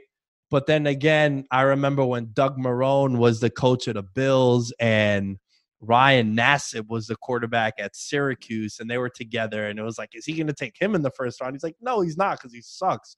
That's why he's not going to take him. But look, I think Fields wants to – if Fields lights up Bama and can win this game, that narrative is going to change as far as – not that Trevor Lawrence isn't going to be the first pick. I'm not going to get that crazy. But I think – if you're a Jets fan, you're rolling your eyes. What do you? No, I don't know. I'm curious if Fields lights it up in the Natty, he could go before Lawrence. I wouldn't. It's become something that it wouldn't surprise me because everyone thought Lawrence had the Heisman wrapped up, and he didn't. Yeah, man. Yeah, it's. I don't know. I think if Fields could light it up and ball out again, he reminds me of Deshaun Watson a lot. Oh my God, don't say that to a Bama fan. Oh my God, don't say that to me. Yeah, listen. I'm unwell. That year, Deshaun Watson and Hunter Renfrow, I won a lot. I bet Clemson when I was in Vegas at 8-1 odds. You know what else happened that year that's similar to this year? What? Our offensive coordinator, Steve Sarkisian, had just accepted a job somewhere else and was coaching. It was our offensive coordinator, his last game in our national championship. Do you want to know what just happened? Our offensive coordinator, Steve Sarkisian, just accepted another job somewhere else, and the national championship will be the last game he coaches with us. Guys, I am unwell. Ohio State is plus 250. She said it, not me. I did not say that. I am pleading with Steve Sarkisian to not make the dumb coaching calls that he made against Clemson before he went to the Falcons in this game before he goes to Texas. I can't handle it. I think the QB advantage, it's something that when it comes to the playoffs, like in the NFL, one thing that helps me and one thing I just gravitate to is I always just take the better quarterback. And obviously it's all perception, who you think is better than who. But like this weekend, Seattle Rams, my buddy Alan, we spent they heard it because I've already recorded with Alan the show that this is going to be pieced on. So everyone has heard this already. But I can't see that game being competitive without Goff and like Russell Wilson in Seattle. Like, dude, come on. I think it's going to be a snooze fest. I think so. Fields to Jones, like I think it's a huge gap. So ultimately, that's the deciding factor for me. And I think it's going to be something along the lines of like 38-35. See, I have the predict. I'm pretty sure that's the exact prediction.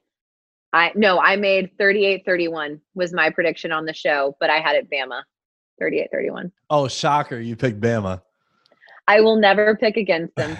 I mean, it doesn't matter.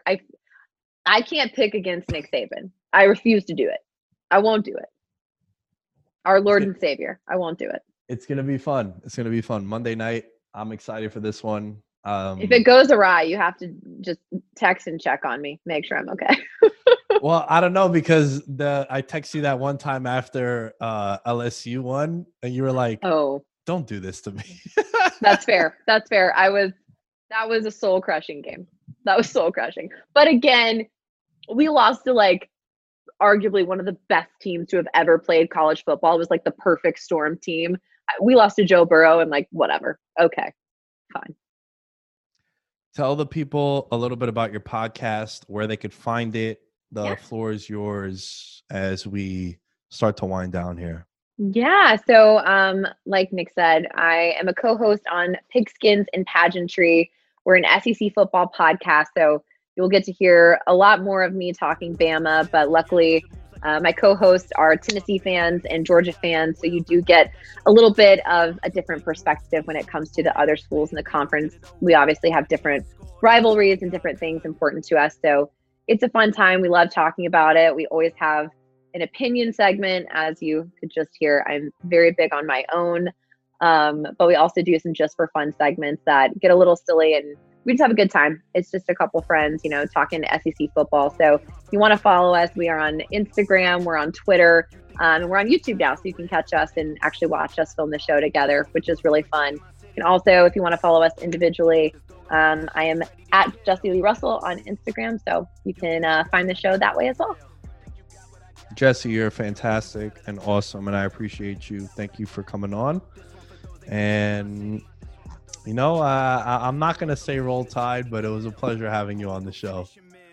Thank you. And Roll Tide, I hope you lose money this coming Monday. Wow. Wishing bad on my pockets. Unbelievable. Guys, as we wrap up here, big ups to the members of the Patreon: Nick Chavez, Christopher Velasquez, Daniel Gibson, Derek Pleiades, Devin Rendon, Jake Powers, Corey Johnson Hoops, Ryan Pisner, and Mike Wozniak. I am sending out merch for you guys starting next week. Those names that I mentioned here, if you have been a member of the Patreon for the last 6 months, you're getting the merch item because of your tier. Starting as of the last week and change. One new wrinkle is if you're in the $20 or $40 tier, the franchise tag in Supermax for 6 months in a row. Every January and July, you'll get a free merch item on my behalf and the show's behalf. It's patreon.com/veterans minimum to support the show. At Veterans Minimum is where you can find everything for the show. At the Lamb Shows, you can find everything from me. Good luck this weekend, you degenerates, and we'll catch you guys next time. Homie, go finish your meal. I'm coming for real, taking that food right off of your grill. Nikki too ill, can't let it drop on me spill. Clogging the lane, I'm feeling the strain. I'm here for the spot to be filled. Not to be cocky, but all of you watching while I'm in the cut paying property bills.